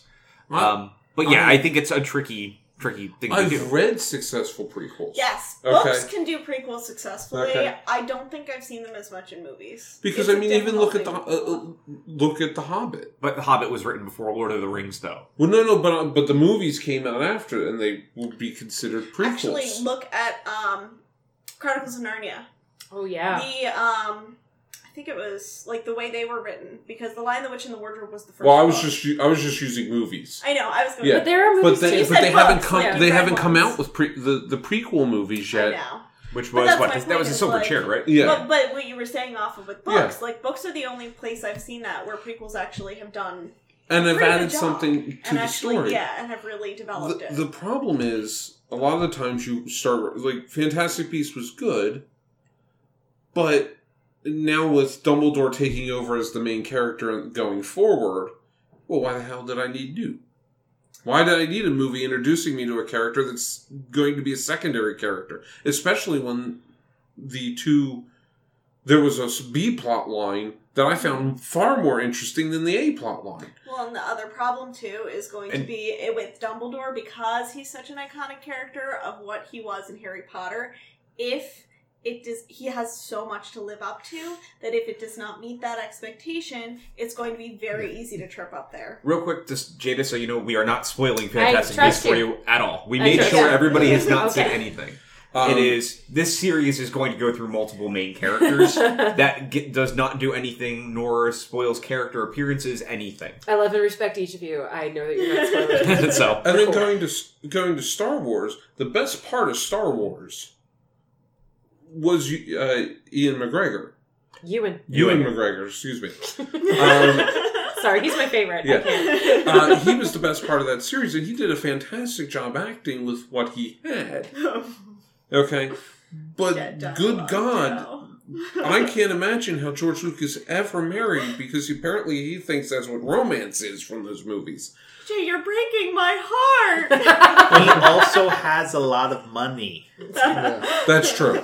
Well, and I will say this, and I'll piggyback again back to the Star Wars conversation, and especially going off of Obi-Wan being the hero of that story, which I do think is true, and it is his tale. And one of the things that actually happened today, where Lucasfilm, Kathleen Kennedy came out and said a lot of people are now looking at us with Rogue One because we're telling stories that are taking place before major events. And everybody is asking us, where is the Obi-Wan film? And they said, please. And they said, we're not going to announce anything yet, but we can say this. His story is not over yet. Yeah. And they did say that specifically, and everybody's wondering, because we did hear Obi-Wan in episode 7. We hear him for a single line. Yes, we do. And they said that is not the last we'll hear from him. Yeah. And you everybody's still wondering what is going to be done still at this point. And they said, hey, that's not spoiling anything, but we will see more of this character in the universe still. So I'm super psyched for that. The one thing I want to say, even though it's not direct correlation, because it's more about the animated series, just to talk about Star Wars because it gets the most prominent prequels, it was interesting because I just recently went through Rebels and the Clone Wars animated series. It's interesting because that series made me appreciate the Anakin Skywalker character a lot more than the movies did. I would definitely say the Clone Wars gives him so much depth. Yeah, I love him as a character. You get to see him developed as Jedi Knight in and of his own right, and then also as a mentor to Ahsoka Tano, and just see how he develops her, and that whole relationship. I loved it. I liked that series a lot more than I thought I would. But conversely, on the same flip side, but to a lesser degree, I actually think that the animated series made me like Yoda less as a character because I was like constantly kind of like I think a Dumbledore thing. I was constantly judging him, being like, "Really, Yoda? Really? Like that's the kind of decision you're going to make right here? Really, really?" Yeah, but you could have said that about any character. They kind of turned to him a little bit in the animated series as sort of like a Deus Ex Machina kind of thing. Yeah. Like, okay, now Yoda can just kind of give you that one little clue you so desperately needed. Not only that, but just the way he, like, without the S word I know is you don't like, but like, with what happened to Ahsoka near the end of the series, broke my heart. Literally broke my heart. I was like, you guys really are going to do that to her? Like, I lost respect for each one of those characters that day. I was like, you know what? I'm glad Order 66 happened. Dude, oh, shit, son. Throw it down. But she's amazing in Rebels, though. Yes, she is. Oh, God. So if we come back to the actual topic of can prequels be truly immersive? not can Star Wars prequels be truly immersive? Looking at a whole kind of list of prequels jogged my memory, and for the... I did cheat. But it's okay. That's why I give everybody this at the beginning of the day. You have time to look at things if you want.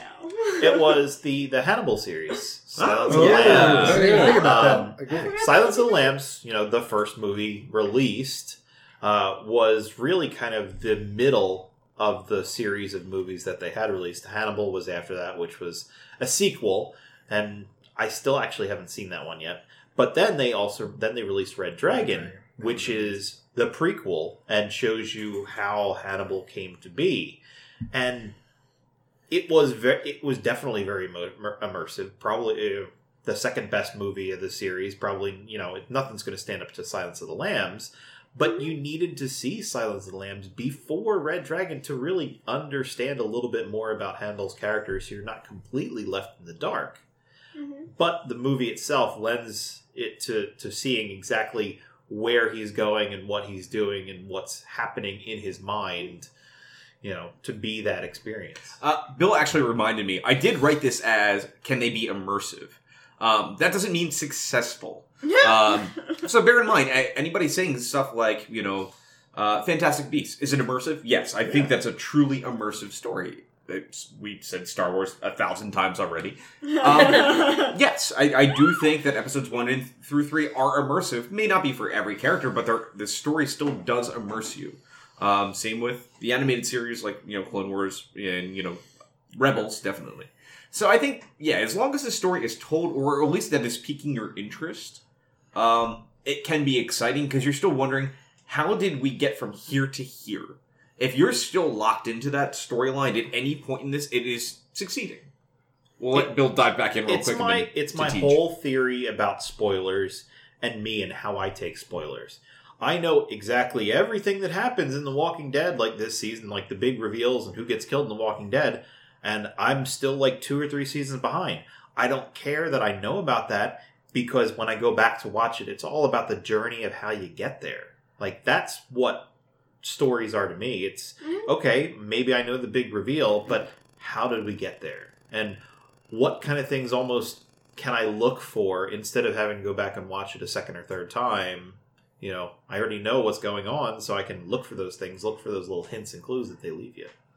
Mm-hmm. Teach? Godfather 2. Yes. Oh, that was the one that came into my mind, too. There's another one that we haven't brought up at this table. Batman Begins. Nah, that wasn't a prequel. That was a reboot. No, it's still a prequel, though. It's the missing years of Bruce Wayne's life. And we know he's Batman. Everybody knows he's Batman, but we're seeing him train for the first time. Yeah, they never really touch into it. Yeah, but it's still... with, like, the Ra's al Ghul and going... But the prequel is... Gotham, the entire TV show. That is technically, yes. And you may not enjoy the show. Again, I go back to anybody name a good prequel. We've watched everything so far, and it's actually been really good. This season's had missteps, but every season of every show has a misstep. I mean, but... the villains are awesome. Yeah, but I don't look at Batman Begins as a prequel. Batman Begins is the... Sorry. I don't look at Batman Begins as a prequel. I look at Batman Begins as a reboot because they're starting fresh. Okay, yeah, it showed flashbacks to when he was becoming Batman. Mm-hmm. But it was really just the story. You know, you ignore everything that's come before, this is the story. And even Gotham... I could have gotten away with that with anybody else, but if you're at the table, I'm kind of... You're going to nitpick that one, I know that one. But even Gotham is kind of a reboot, because they introduce characters, concepts, and ideas that can't really be... Like, Riddler's what, in his 25 to 30?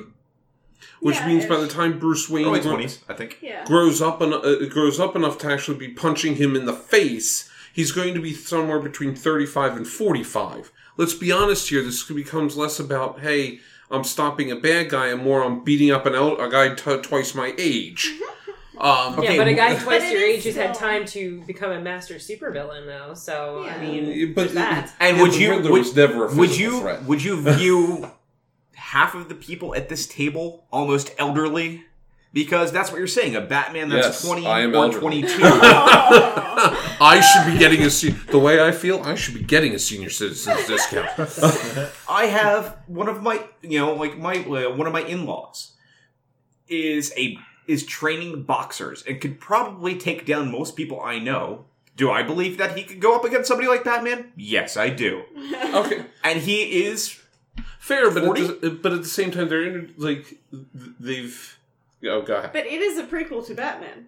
Because Batman is not the hero yet. He is not Batman. And true, it's a prequel to a concept, but it's also a reboot of a concept. It's a reboot of the idea. Every Batman movie and incarnation is that, unless it's part of the comic timeline. Mm-hmm. You know what I mean? Like, Dark Knight and all those were same thing.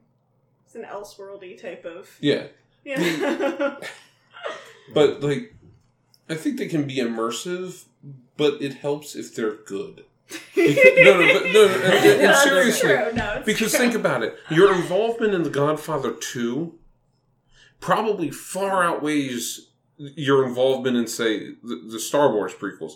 Because it was so good, it drew you in further. Okay? This is sharp. You can hit him with that. Or The Hobbit. Okay, or the Hobbit I loved movies. The book of The Hobbit. Oh, yeah, I so did not think it needed to be 2 movies long. 3 movies. 3 movies. The third movie was horrible. It was extraneous. 2 movies, sure, but... You can get through that. You could have... That's a one-shot. You could have made that in a 1 2-hour movie. And the first movie was great. By 2 and 3, I'm like... Most of the second one was really good. And then I'm like... Oh my god, why are we in the second hour of this already? Yeah, why are we watching the Silmarillion again? Oh my god, I know. I'd be fine with watching the Silmarillion. I would not. As long as I went in knowing that I was going to watch it. The snap fight in the second Hobbit movie was like 5 50 billion minutes hours. long. It That was could have the been worst. 20 minutes and would have been epic. Yeah. The greatest calamity of our time. But yeah, if the prequel is good, I believe it'll be more immersive. Yeah, you can get into it, you can enjoy it, but the difference between The Godfather 2 and, say, Batman Begins is light years. That's fair. What I would say is although I think prequels can be done well, I think they're held to a higher standard because they have a lot to live up to, and there's expectations. I think we mentioned that earlier. Yeah. And personally, I would always just rather see, sequels, because even if they're not good, you can kind of ignore them, like Matrix 2 and 3. That's And true. be like, oh, you know what? Animatrix. The That was animated. awesome. And that was like the That final was flight of the Osiris start right? and ending, and actually even the history of good. that world that they do, where they do that animated take back, where it was like, this is everything that came before. And watching that, like, I still occasionally will watch that just to watch the final flight of the Osiris bits, and honestly, the precursor of that world, just those sequences, and I'm like, this was phenomenal. And if that's all that whole thing was, would have loved That's all it every needed to second be. of it. Yep. That's all it needed to be. Perfect. All right, I think with that, we're going to just move into the next topic because I think the whole reason we bring this up is we're thinking of Fantastic Beasts and Rogue One, and does this shake anybody's confidence about continuing to see any of these films? I don't think so, except for maybe TJ. So actually, one of the big things I really wanted to get into, now, you had a thought process, being Jada as diverse cast, or as far as ethnic leads? Actually both, They're but both. I would have to say They're the most combined. diverse cast really kind of captured me when you kind of tagged that as one of the talking points for this evening. Okay. I honestly feel that probably the most diverse and influential cast in almost all of sci-fi history would have to be the original cast of Star Trek. Because yes, you do have a lot of cis white males as the seats of power with Captain Kirk and Dr. McCoy, and of course Scotty being, the engineer, the medical officer, and the captain of the ship. But if you look at the bridge crew, they were taking a lot of really big steps given the time period and the political climate. I mean, this show was produced in the 1960s. So you have, a huge, the Red Scare is still huge. The Cold War is going on, and that's like epic. You also have the Civil Rights Movement going on, which is, a huge movement for people of color gaining their freedoms, and also for women. And here you have this show that's sort of this brainchild coming from Gene Roddenberry, who's just this visionary at this point. Because you had some sci-fi, you had, Flash Gordon, and you had the Twilight Zone, but then you have Star Trek. And he kind of took that concept of, now we're all going to be cool and we're all going to live together. And not only that, but everybody on Earth is just going to get along. And we are going to create this society, and now we're going to go exploring together. So then you have this bridge crew. So yeah, you have your generic white guy in charge. But then you have this bridge crew where you have your communications officer, who's a black woman, Nichelle Nichols. I mean, could she be any cooler? She's in charge of talking to everybody in outer space ever. And she's incredibly knowledgeable, and she's incredibly poised. She also kind of shows how powerful women can be even when they are kind of in a backseat role. Then you also have Mr. Sulu, who is an Asian American, played by, of course, George Takei. And in that, of course, right now in that point politically, you're not too far removed from World War II. They're about 20 years out, maybe, where there was Japanese internment camps in America, and Japan itself was seen as a huge threat to America. You also have Chinese communism, which is a huge threat to America, and America becoming entrenched in the war in Vietnam. So Asian Americans were not seen in a great light. And here's Mr. Sulu. Mm-hmm. And one of the things, because you brought up Nichelle Nichols, though, too, I thought it would be kind of fun. There was something I heard recently, which I thought was an amazing story when they were looking back at Star Trek. Sure. And it was Nichelle Nichols, when she was offered the job, actually wanted to turn it down. And actually, Dr. King spoke to her and says, you need to take this role. Right. Because, for one, you're proving that a woman could be on a starship, but not just that, black women could be on starships. Yes. Yep. So that was the reason. Matters. That was the reason why she chose to do the job, which I think was a really awesome. Yeah. Also, that show showcased the very first interracial kiss televised. That's true. Yeah. That's it. That's actually, so this is a huge thing on the publishing front right now. which is getting diverse casts into books. And I mean, because the reality is, like, I grew up reading sci-fi fantasy for the most part, and there were some female leads, but not, like, the majority was pretty much just your average white male. And romance too. Again, it's usually white couples, this, that, and third, or like heterosexual white couples, right? You know, and a lot of the on a really good note, a lot of the submission calls you see from publishers now, a lot of the maybe not some of the big publishers. It still takes a while. Yeah. To get to them, but like most of the publishers I work with at least are all doing submission calls for, they want the diversity. Good. They want the inclusion of everyone, and it's really great, but it was kind of funny because until I read books like that, I didn't realize it didn't even dawn on you what you were missing. Yeah. Because Nalini Singh writes the Psy Changeling series. It's a paranormal romance book, and I mean, it's got every different race imaginable. Like, it's everything. I mean, it's just very inclusive. Like, you know, I think it's like 13 books, and like, you go through the gamut. And I didn't, like, it like dinged in my head, and I'm like, oh, why isn't this in, like, you know, you don't realize how much you just got kind of used to seeing the same thing over and over again. Right, and of course, I mean, if you're a kid growing up either reading these books or maybe you decide not to read those books because nobody on the cover looks like you. Well, and I mean, like, it changed me as a writer, too, because, like, I didn't realize I was writing that. And I was just writing the same thing, so, like, you know, I've been switching over and really trying to branch out and diversify with mine, too. It's interesting you bring up Star Trek. And the original series was fantastic for diversity. They took a step back in Next Generation, though, because you had Captain Picard, white male. Riker, white male. You had, Deanna Troi, white female. I mean, yes, okay, there's females on the bridge now. Dr. Crusher, white female. You know, who else besides for Worf? Really? Geordi. Worf and Geordi, that was the only diversity in that cast. Well, in theory, they also had Tasha Yar. They did. But she left because of person. Also, again, white female. Yeah. Data. Yellowing android. But then, what's really cool is they turned it around, and DS9 was such a, just explosive cast with that, because you had, Commander, Sisko. Captain Sisko. Then you had even Dr. Oh God, what was his name? Dr. Bashir. Dr. Bashir. He was a white guy, though. No, he was more Middle Eastern. I think he was Iranian. In descent. Yes. What else? Who else in that cast?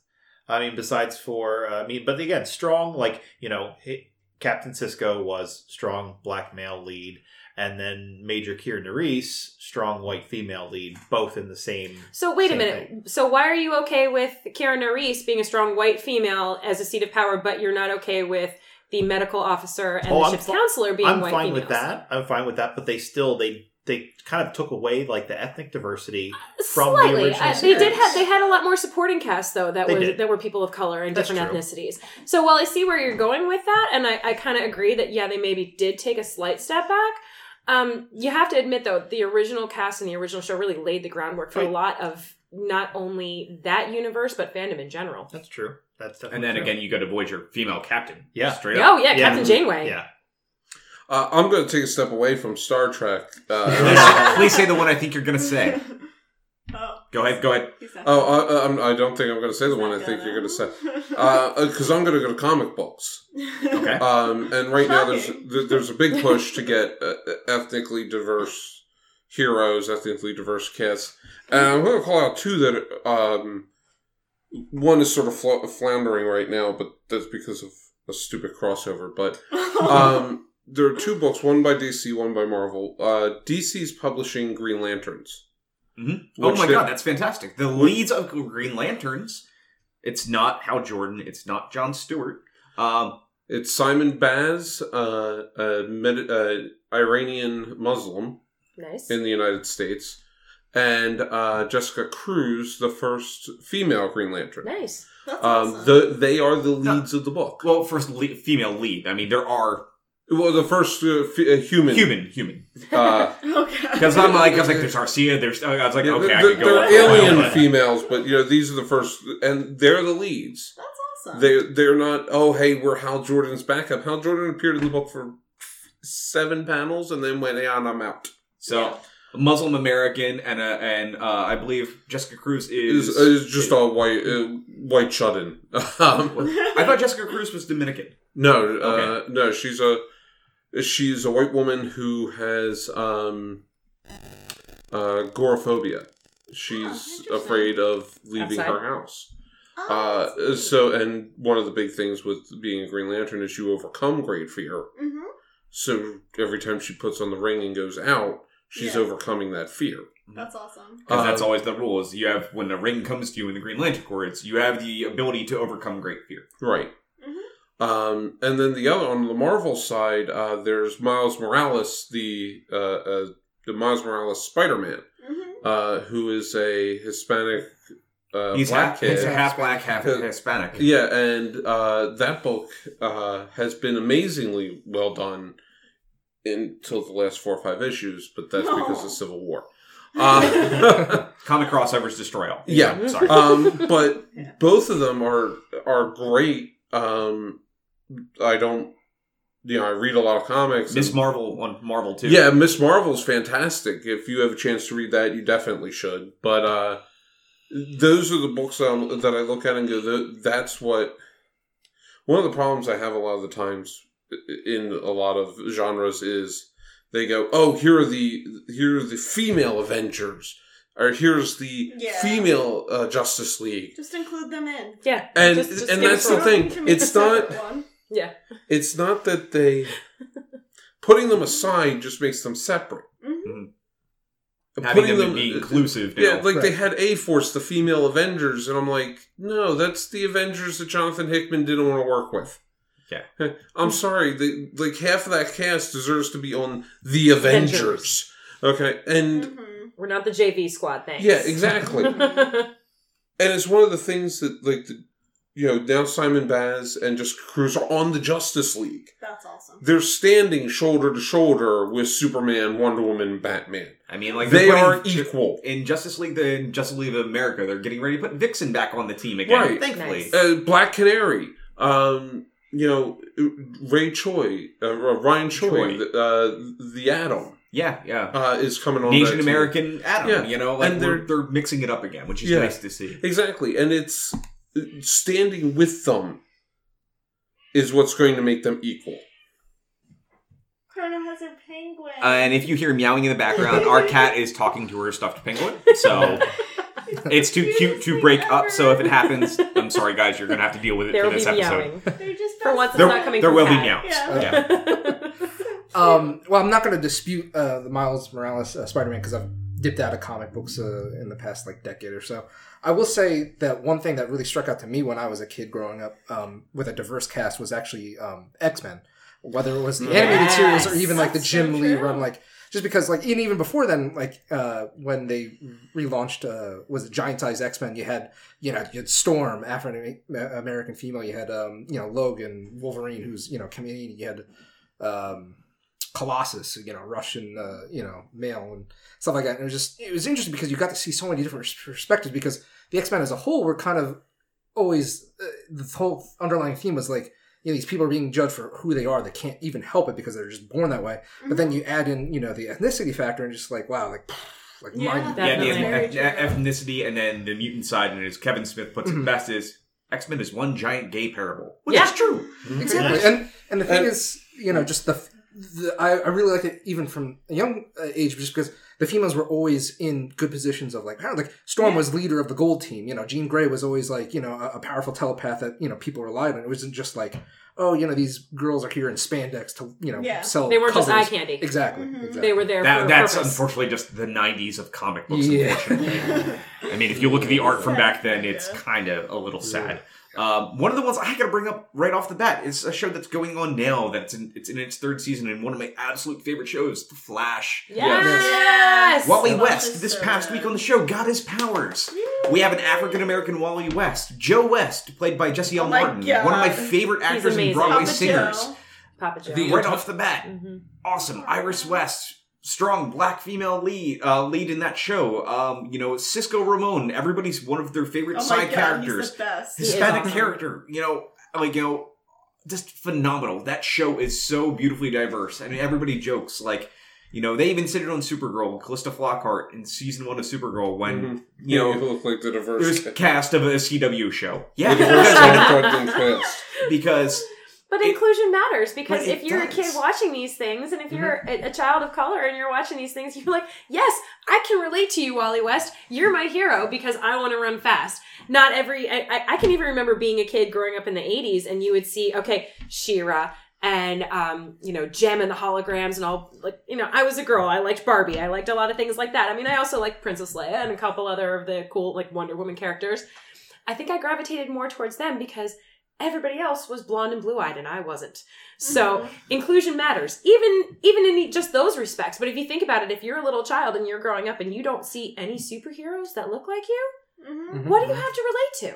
And that's that again, like you said with your writing. When you're that little, you also don't associate. It's simple association. So you go, oh, they look like me. I want to be like that. Right. It's really pared down. And it's kind of funny, and this goes back to. Again, talking with Flash real quick, I didn't really think about it until now. Me and Kat watched the most recent episode last week.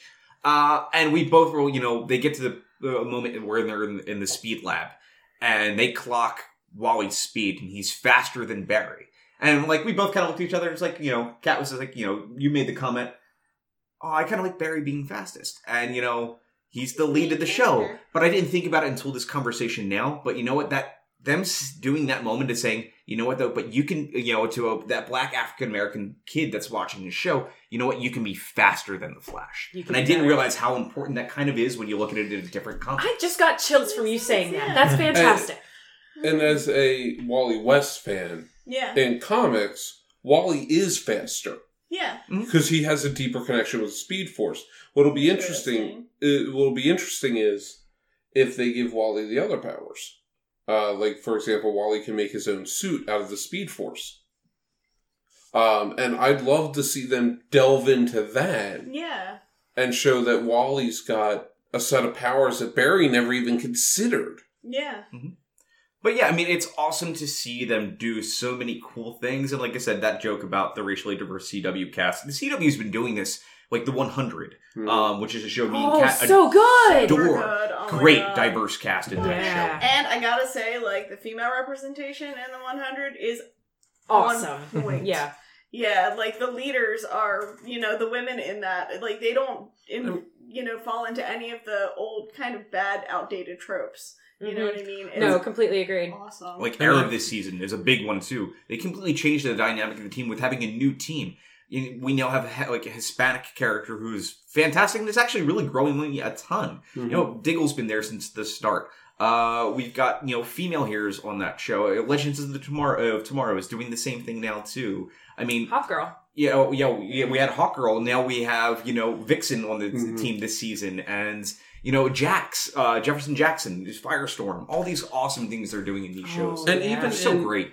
Even in the DC movies, they might not have been fantastic, but Gal Gadot is, I think she's Israeli. Yeah. Israeli. Ezra Miller is. I think he's descended of something. He's not straight white. He's not white guy. He's got an ethnicity. I just can't remember offhand. Cyborg is being added. Yeah. Aquaman. Man. And he's a Samoan, he's a Samoan. He should be a Samoan. Which makes the most sense. It does. I mean, if you're looking at it TJ's rolling his eyes because he's Arthur Curry is a Aryan. I love the fact that they're doing this. Yeah, I love that. I mean, it's one of the issues with the Marvel movies right now is that they're all white men. Yeah. For the most part, yeah. I mean, like, it took until, you have War Machine. So you've got background character. If you look at the Avengers. Right. And, I mean, Black Widow keeps getting shunted to the background, even though she's been in all, most of the movies. And been in the fray each and every time. She's never held back. She still has never gotten her own movie. Mm-hmm. She's still shunted to the background in every movie. They're like, oh, yeah, but it's fighting time, so you go pew-pew in the truth is, go shoot some guns over there. The first diverse lead they're going to have in any of the movies is the Black Panther movie. Yeah. But that's the first one out of, we're talking 16 films. Yeah. That's insane. Can we talk for a second about the Luke Cage series on Netflix? That was I don't know if you've seen any of this. I did. I watched it. So good. Really good. So good. Yeah. Jessica Jones. She is. That's very much not a white female lead in that show.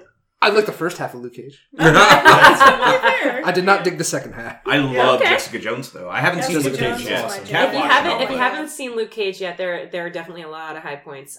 But it's very gritty and it's very. It delves into that, seedy underbelly of some of the comic book world. It's not all shiny spandex. It's definitely, it delves into a lot of ugliness and underworld. Yeah. And I liked it, but I think I like Jessica Jones even more because that just. I haven't watched all of Jessica Jones yet. It felt like the way the urban fantasy books I read. It had that vibe. Just for the record, I think we need a shiny ball, and every time we go too far off topic, we bounce it across the table. Actually, we're gonna have klaxons, and then Bill's gonna hit a button for us. So. I'm disappointed. I haven't seen any of Luke Cage yet. Nerd shame.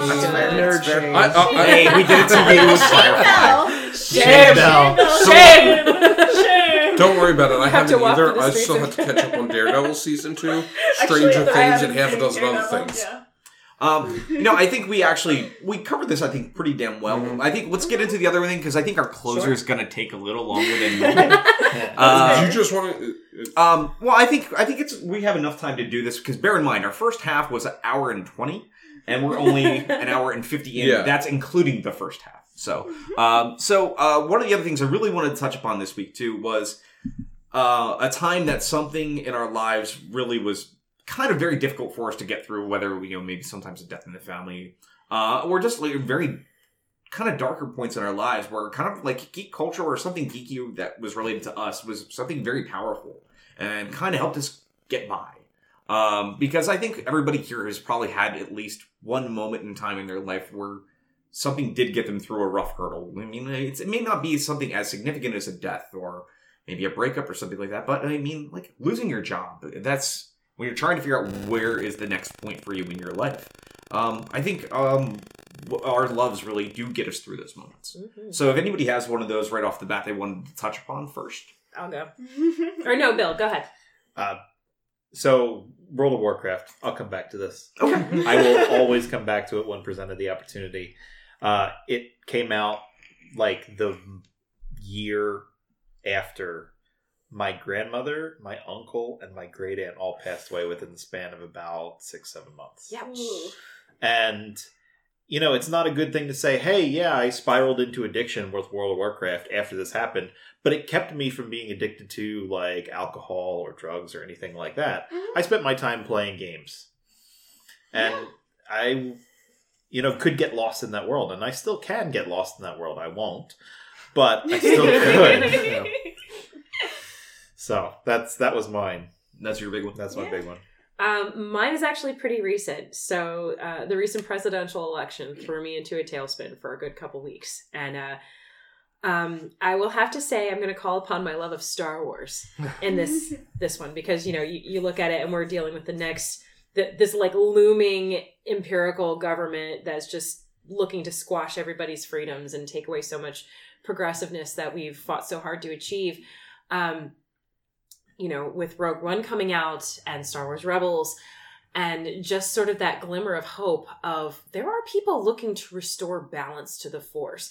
There are Jedis looking to return to, balance out the Sith and kind of if we all fight under that kind of like grassroots notion of this is what we can do to kind of join hands with our community members and cross-culturally really focus on, okay, what can I do to help the African American community? What can I do to help the Muslim community? What can I do to help my LGBTQ friends? And make sure that, we're all helping and representing each other so that none of us fall victim to this, sort of imperial force that's sort of looming in front of us over the next 4 years.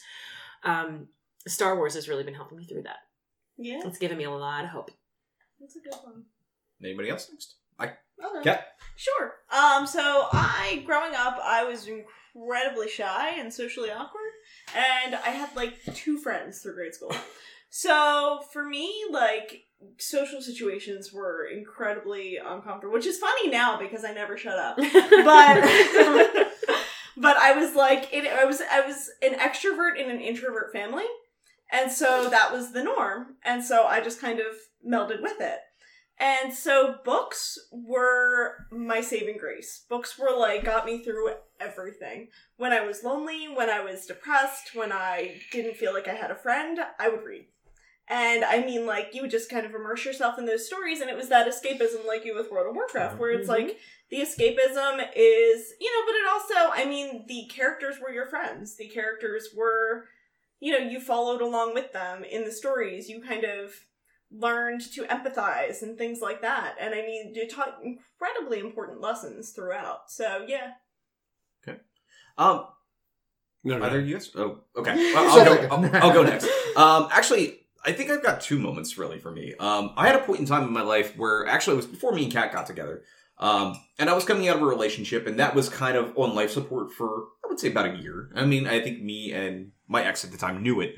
But at that time in my life, I knew that means, hey, I don't know where I'm going to live. And at the same time, I get laid off. So I know all these massive life changes are happening or about to happen. So there was a big 6 months of my life that I knew things were bad. Like, things were in a really, really bad, dark place. And it was before, me and Kat got together at this point. And I know I've got to do something, and I'm spiraling out. Like, I have no job to go to. I'm not quite sure where I'm going to live in 3 months. And this was the first time I was ever on my own, like my first apartment I ever had. And I'm like, I don't want to go back to my family's. I don't want to take that step backwards. I was in that very early 20s feeling very proud, and I don't want to give that up. But it was kind of like, my life is starting from scratch again, and I'm like terrified. It's a job I was at for the first time for I think 5 or 6 years. I was at the same company. right? Yeah, it was when I was working with Electronic Boutique. Before the dark times, before the game stuff. So for me, like, I did fall back to video games, which was something really special to me. And I got lost in a game called Kingdom Hearts 2. Kingdom Hearts. But it was all these great things that reminded me of, like, it was all these microcosms that I loved already. And, like, seeing all these worlds of these Disney characters I grew up with, or Final Fantasy that I was now a big part of my life since I was maybe, like, going back from, like, Final Fantasy 3 on Super Nintendo, and all these little things that build up to something bigger. And revisiting all these worlds and getting to revisit all of these different times of my life inside one game felt really special, and it got me through what I don't know what I would have done without it. And it was the point where I don't think I've ever gone through a game and said, I'm going to complete 100% every square inch of this backwards and forwards, and I did it for the first time. And every time I did that, it made me feel drastically better. Every time I was like, I went to Pirates of the Caribbean, and it made me think about the ride, or the first time I saw that movie, or even something as dumb as going to the Winnie the Pooh levels in that game. And those were adorable. And just, no matter how sad I felt that day, I couldn't help but smile, because Winnie the Pooh does that to you. It doesn't matter how old you are. Unless you have no soul, I think. But Winnie the Pooh makes you smile. But like, even going and seeing something like Tron in that game. It's a movie I watched with my dad a ton of times, and my mom. So all this game did was bring me back to all these amazing moments. The second part for me was actually probably only a year ago. I don't think I've ever even said this to many of my friends, but like, my wife knows, Kat, obviously. Bill was there for it, and I know you guys, a couple of you guys here, were aware, but this time last year, I was in a very dark place in my life. I was kind of at a point where I was feeling like I was going nowhere fast. And I didn't really feel like I was necessary to a lot of people's lives. My voice never really mattered much. And I was just kind of the background character of everybody else's like life in their movie that was happening. And I hit my birthday and I had this massive breakdown. And I had a lot of friends here for that moment when that happened. And I stepped away and kind of fell apart in front of my wife and my best friend. And in that moment, I knew I needed to do something for myself. And I went and, eventually saw a therapist. And it was a really powerful moment for me. That was really great and strong. And many months of that happened. But during that time, I found connections with people I never knew I had through doing things like playing board games, like modern day board games. And doing that and having that interaction where you felt connected to a group of people you're sitting around a table with was really empowering. It felt great because like you were able to geek out with everybody about the same thing. We had Star Wars right after that. So it was all these little moments where we all really came together. And honestly, doing this podcast and doing the other show I do made me feel like I had worth again. So a lot of my geeky life kind of felt like it saved me and mixed with all of my friends. And through doing stuff like this, it really is kind of impressive when you can have those moments. So it was kind of all of my geek culture kind of felt like it saved me at a point where I thought I was at my darkest. So, yeah. I don't want to follow up on that. You can go. I'll follow up on you. You're not going to do any better with me. I can. So, for me, it was less the actual geek stuff and more of the people I had met through it. When I was in my 20s, I decided that hitting a telephone pole with my car was preferable to running over a cat. Wasn't the best decision of my life, let's be honest here. And I totaled my car, had to move out of my apartment, back in with my father, had no transportation, was literally walking to a bus stop to get to work. And it was like just a disaster. And I was very low. At the time, I was in a hunter LARP out in the boondocks. By car, it took an hour. By bus, I'd get there in 4 weeks. So I called up one of the guys running it the day of the game, and I said, hey, I'm not going to be able to make it. He goes, why not? I said, well, I don't have a car. When you fight a telephone pole with your car, it normally loses. So yeah, I'm not going to be able to make it. He goes, well, where are you? I'm in Westchester. And he goes, what's your address? I give him the address. And he goes, okay. He hangs up on me. I'm like, fine, whatever. About 45 minutes later, there's a knock on my door. And my friend Lucci is standing at the door and goes, get your shit, let's go. Because that's how Lucci is. Carlucci? Yeah. And I went, what? Yep. And for further, if you want the little annotation to find out more about Lucci, go back to this episode last year for our Star Wars spoiler cast. Yeah. Yes, because he was in it. And he said, get in the goddamn car. And I said, what? No, I want out of my dad's house? Yes. Oh my god. And he drove me out to the game. An hour from Westchester. What? God, I said it's not an hour from Westchester. It's like 40 minutes. It depends what time of day it is. Yeah. That's true. 2, it depends on how many speed limit laws are breaking. If Lucci was driving, it was only 20 minutes. It's true. It was half an hour. There was a cop. You can't speed through Guthriesville though. Yeah, so we had to slow down for that. That trap before. So he drove me out there, and then every time game came around again, somebody picked me up, either from work or from my father's house, and drove me to game. In the meantime, it was one of those points I learned who my friends actually were, because the friends I had, the other group of friends that I had outside of this LARP, basically just stopped showing up. Mm-hmm. It was like, oh, that sucks. And I'm still friends with 90% of those people today. So it wasn't so much the because I had a feeling if we were playing a baseball game, Lucci would have showed up and got to me. So I don't think it mattered that it was a LARP; it was the people. Yeah. So that's and that's what I looked. You said geeky thing. Yeah. Anytime there was something, they went out of their way to pick me up. Yeah. What's that line from Firefly?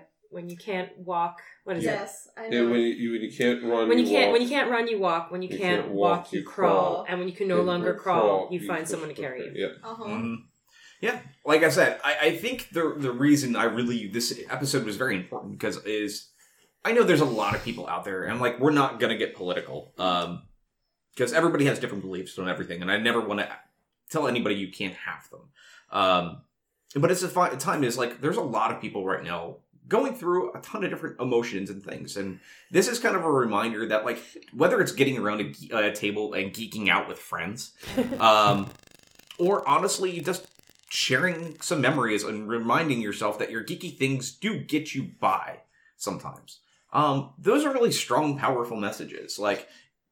Being a geek, in some of our lives when we were younger was really difficult. We got picked on, beat down. It's not quite the same anymore. You have the more abilities to be a geek. There's always going to be somebody that's going to be there to push you down. But you can remember you have things that you can do and engage in, and they can mean something to you as long as you allow them to mean something to you. So that's kind of the message that we wanted to kind of share with doing this podcast in general. So it's yours. Oh, yeah. Come on. Yeah, so I guess I don't have any, one particular powerful, memory of that. But, growing up, I always realized I was a little different from most of the other kids in my class. The sports were fine and, playing on the playground was fine.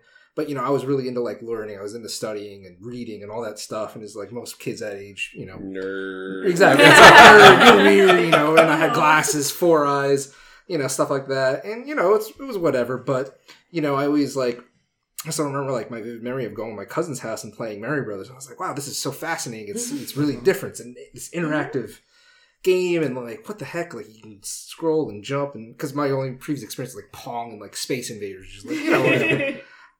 But ever since that, I was just hooked onto video games, and it was always my escapism from the real world. No matter what was happening, no matter how bad it was, I always had some kind of game to escape into because I was fascinated by these stories and these characters, and it was interactive and on multiple levels. And some of them had expansive endings and multiple, Chrono Trigger. It was one of my favorite ones from childhood because it's literally I get to decide how the story plays out, and stuff like that. And all these different, we talked about diversity, and I mean, that cast was pretty cool just because, you had a talking frog, a robot, a prehistoric, badass blonde chick, stuff like that.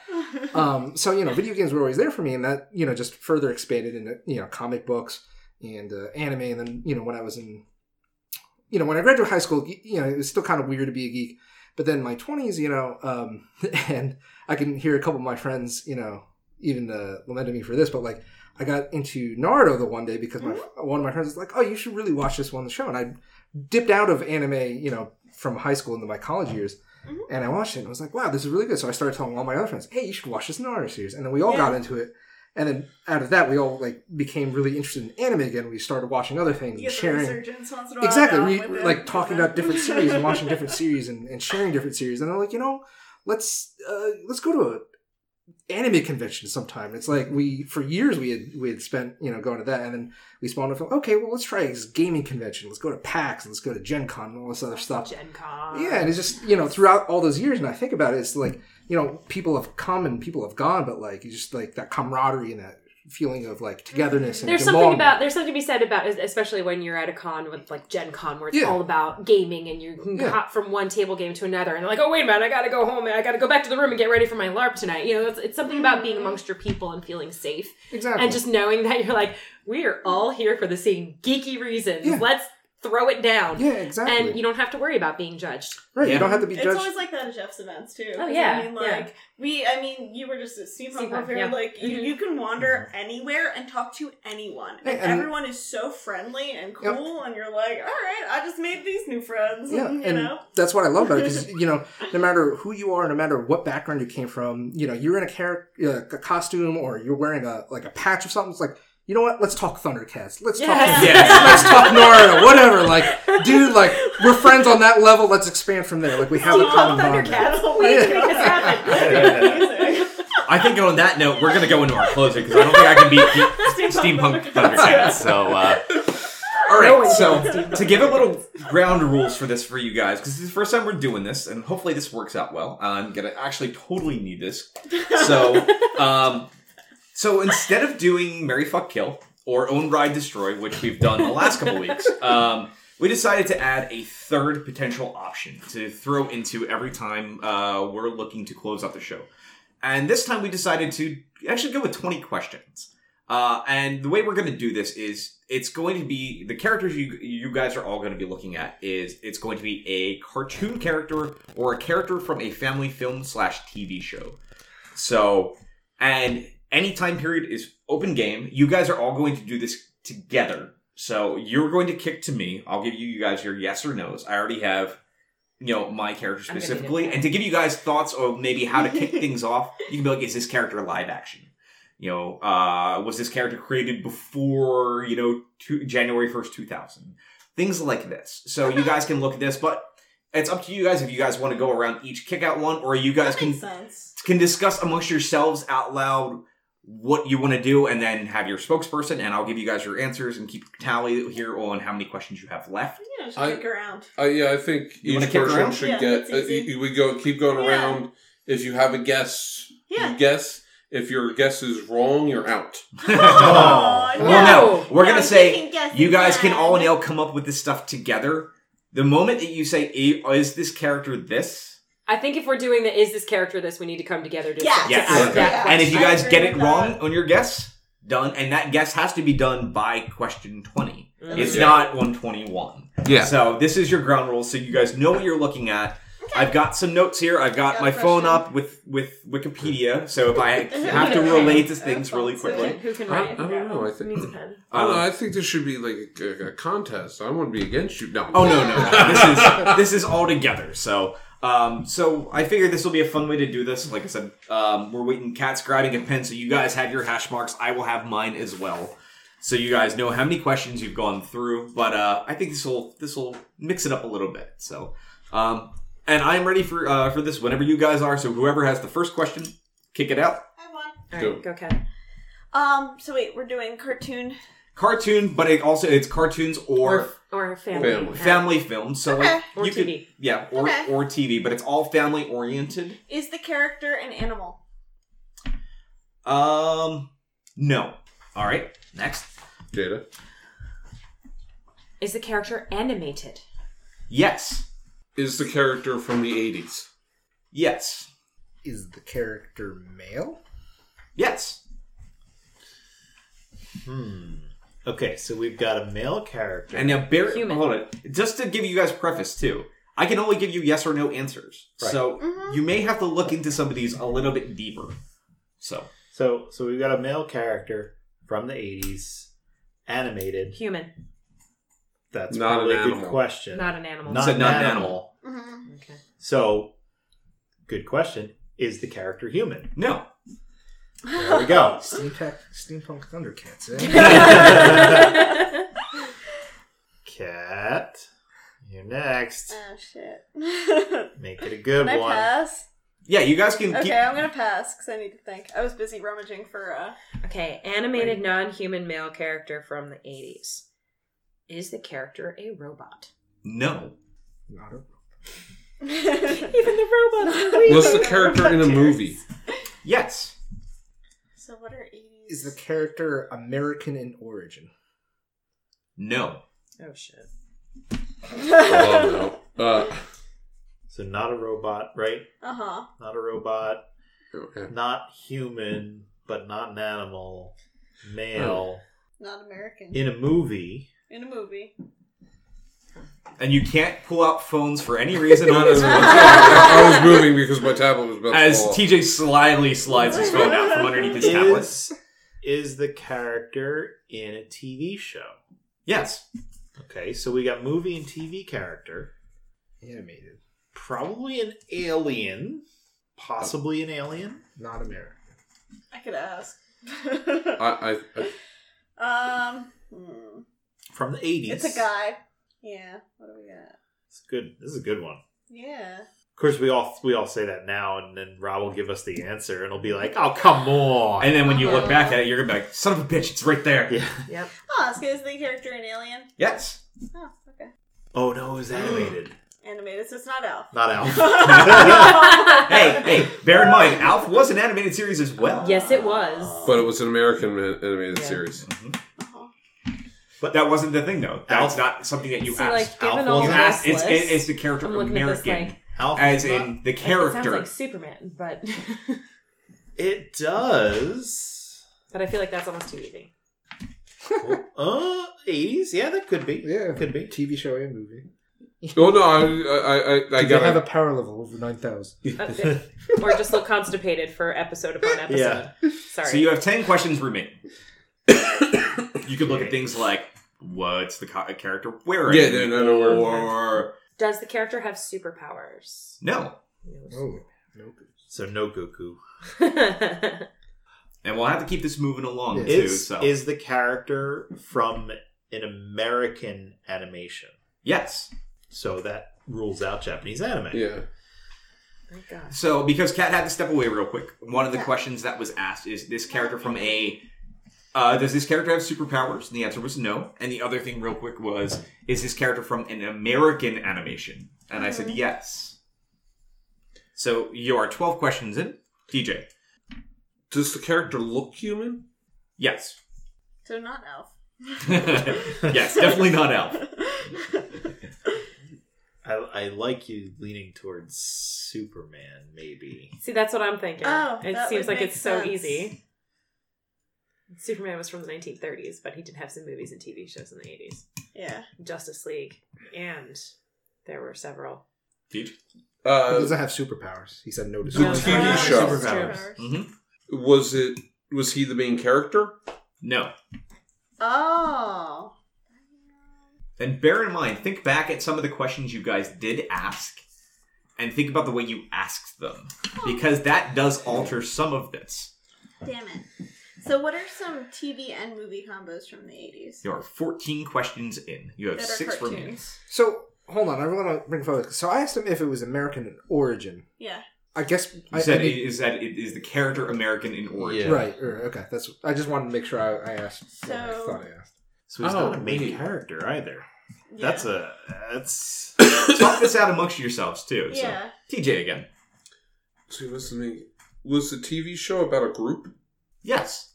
What's your line of thinking, TJ? Talk it out. It's obscure enough that Rob would pick it. I didn't pick something obscure, I can tell you that much. No. It's known, but it's Defenders of the Earth. What? Flash Gordon, the Phantom, Mandrake the Magician, and Lothar. 2 of those guys were from Africa, but it was an American-based cartoon show. But did they have superpowers? Phantom didn't, but he wasn't an alien. Yeah. What? And were they animated, though? Yeah. Okay. And one of the things I will say, everybody at this table knows of this character. So it's not Defenders it's of the- definitely not Defenders. Defenders of the Universe. Yeah. Oh, that means I know it? Everybody No here superpower. knows this Oh. character. Well, shit. This is just fun for people to play along with this. Yeah. They're listening to the podcast. And I will edit this to make sure that the We also- silence gaps are cut down. We're also thinking that it's just in the 80s. It could be started in the 80s and ended in the 90s. Yeah, that's true. That's true. Yeah. Do we want to waste a question asking that, though? I don't know. No. We I only don't I kind of want think to ask so. if it was Well, in a we- video You have game or 5 something. questions left. Well, Do let's it. go through the... What's that? I want to ask if the character was in a video game or something. Okay. I don't know, though. What do you guys feel? I think we gotta- that's a good question. We gotta to phrase Yeah. it right. Yeah. Yeah. Was the character also in a video game? Yes. Okay. You guys have 4 questions left. You thinking like It's not anime, right? Well, we're saying- okay, we'll see. Okay, so the It could question... be, because technically he doesn't have superpowers. movie? It could be Mario. TV show? Yeah, though? he was... Mario? The Mario. Mario did not have Oh, super characters. yeah. Superpowers. And he's Italian. In He's origin. Italian. He's not American. Well, the question... the And other- created in Japan, technically. Yeah. But alien, Could also... yes. Simon Belmont didn't have a movie. Mario did have. Mario did have. You did ask the question: is this character American? Which I did say no. Yeah. And then you did ask: is this character human? He's an alien. That rules out. He's an alien. Yeah, so he's not. Oh, but the thing is, he's not human, and he's not the main character either. Oh yeah, good point. Luigi. All right, you guys can do this. Bring it home. No. So it's got to be a popular video game. Yeah. That we all know. Yes, definitely. But what's the video game for these? All right, I need another question. Come on, somebody else. Come on, Kat, you can do narrow it. down time frame more. You can narrow down the character's look. Well, we know the character looked human. Yeah. Yes, but even further. Even further. Like, what did they wear? Male, human. How about did they wear a cape? Ooh. Yeah. I mean... Yeah. Go for it. Go for it. Did the character wear a cape? No. No capes! No capes. No capes. Never You capes. could ask if they have a distinctive weapon. But that's not a yes or no question. Well, okay. Well, yes, yeah, it but it is. doesn't really tell us what the... It would tell us if it You- was well, like actually, Mario or Link or... Well, or you could just see if the character has a weapon at all. Like, Yeah. so does this character use a weapon? Yes. Okay. So we have one more question, then we have to make a guess. Yes, you do. Crap. All right, so to go back through, you said, did this character appear in the 80s? I said yes. No, I said... Wait, That's appeared, the question you hold on asked a is, second. did the character So- appear in the 80s? appeared in the 80s. Uh-huh. No, I thought I asked, was it a product of the... Or was No. it in the 80s? No capes. That Did definitely the character rolls was out the Darth character Vader. in the 80s? Yeah. Yeah. Yep. Yeah, Yes. so That appears did- in the 80s. But Okay. alien. You have to be They're very an specific. alien. Alien Alien. character that looks Alien human, on the side. that's also appeared in a movie, in a video game, is not main somebody character. from America, but is an American animation. Did we rule that it's not an anime? Yes. Correct. Yes. Okay. It's an American anime. So, I mean, just for video game American animation. No cape. No I cape. have a weapon. clarifying question. Yes. That when you say movie... The character has appeared in a No, movie. no. Are we talking big screen movie or like TV movie? That's another question, but I will give you guys this one because it's the first time we're doing this. Did appear in a big screen movie. Okay. Ooh.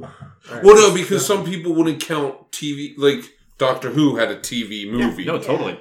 So, if he's also in a video game, did Mega Man have a TV show and a movie? He was Mega in Man Captain was N, in and he the, did have the a Mega Man. Nintendo TV show. He was in the Captain and in the And he the did Game But he Master didn't had have his a own- movie. He never had a movie. He had multiple TV series, though. Yeah. But he was not this guy is not a main character, though. Yeah. That's Like, true, I think yeah. the, I will the tell you guys narrowing this. down point could be video games. And I'll help you guys along the path. Aw, Don't look at so video nice. games. Oh, It just wasn't a video game. Okay. It was a licensed video game. Hey, you know what? That's always a good question. Star Was Wars this fits this bill. a license? That's I keep thinking back to that myself. And I'm like, well, no cape, so that rules out Darth Vader. Did not have superpowers, so that kind of rules out any Force users. I'm thinking it might be Han Solo. Because he had a weapon. Han Solo was human. No, he wasn't. He was Corellian. Thank you. Are you splitting hairs that much? No. Then Was it look human was yes or no? Looks human. Looks human. Chewie. Chewie. Chewbacca I was doesn't saying look I was human. going to Not a robot, so not C-3PO. Chewie. Obi-Wan? Lobot. Globot. Yeah, whatever his name was. The guy with the... All right, I need a question, Looks guys. human. Chewie's human. You got right? one more that you can use to narrow Okay, this it's not down. human. Remember, He's animated. a Wookiee. Animated as well. Animated. Droids. I think... Not a robot. Do we just go Star Wars? Yeah, but I'm just Do we saying... go Wait a Star minute, Wars? wait a minute. Oh yeah, this is animated. Animated. Shite. Star Wars No, had there were some animated series. animated The Christmas series that they made. But we didn't ask, was the character in it? How about... Can we... Should we We have ask if one he's a more hero or question. villain? Or do you want to focus We in on have Star not Wars? asked if he's a hero or a villain. We only have one question Yeah. left. I think that's actually a good decisive Yeah, one to go ask, ahead. though. Rob, you're killing us. All right. Is it a What's hero it- or a villain? It's a villain. Villain. Oh. One question left, so I need your guess. Oh, God. Wait a minute. Okay, no, I don't All right. Now's the time to look at everything that you guys Skeletor. have. know. Villains from the 19th. Yo, actually, that fits. It Skeletor's does. the main character, though. No, he's not. No, he's the villain. He's the villain. He's the villain. The main character is He-Man. Yeah. What about the Joker? He's an alien. He's humanoid. But Joker's not an alien. True. Yeah, and Kat's right. He's humanoid. Is he's he an in a video alien. game? Yeah, we asked that. He said yes. There is a He-Man. Skeletor in Oh, yeah. Yeah. Oh, yeah. He had a movie. Yeah, and a TV show. And he's got a distinctive weapon. Yeah. And theoretically speaking, man, We didn't ask. We never asked We just said if weapon. he has. What he uses? Okay, so he uses a weapon.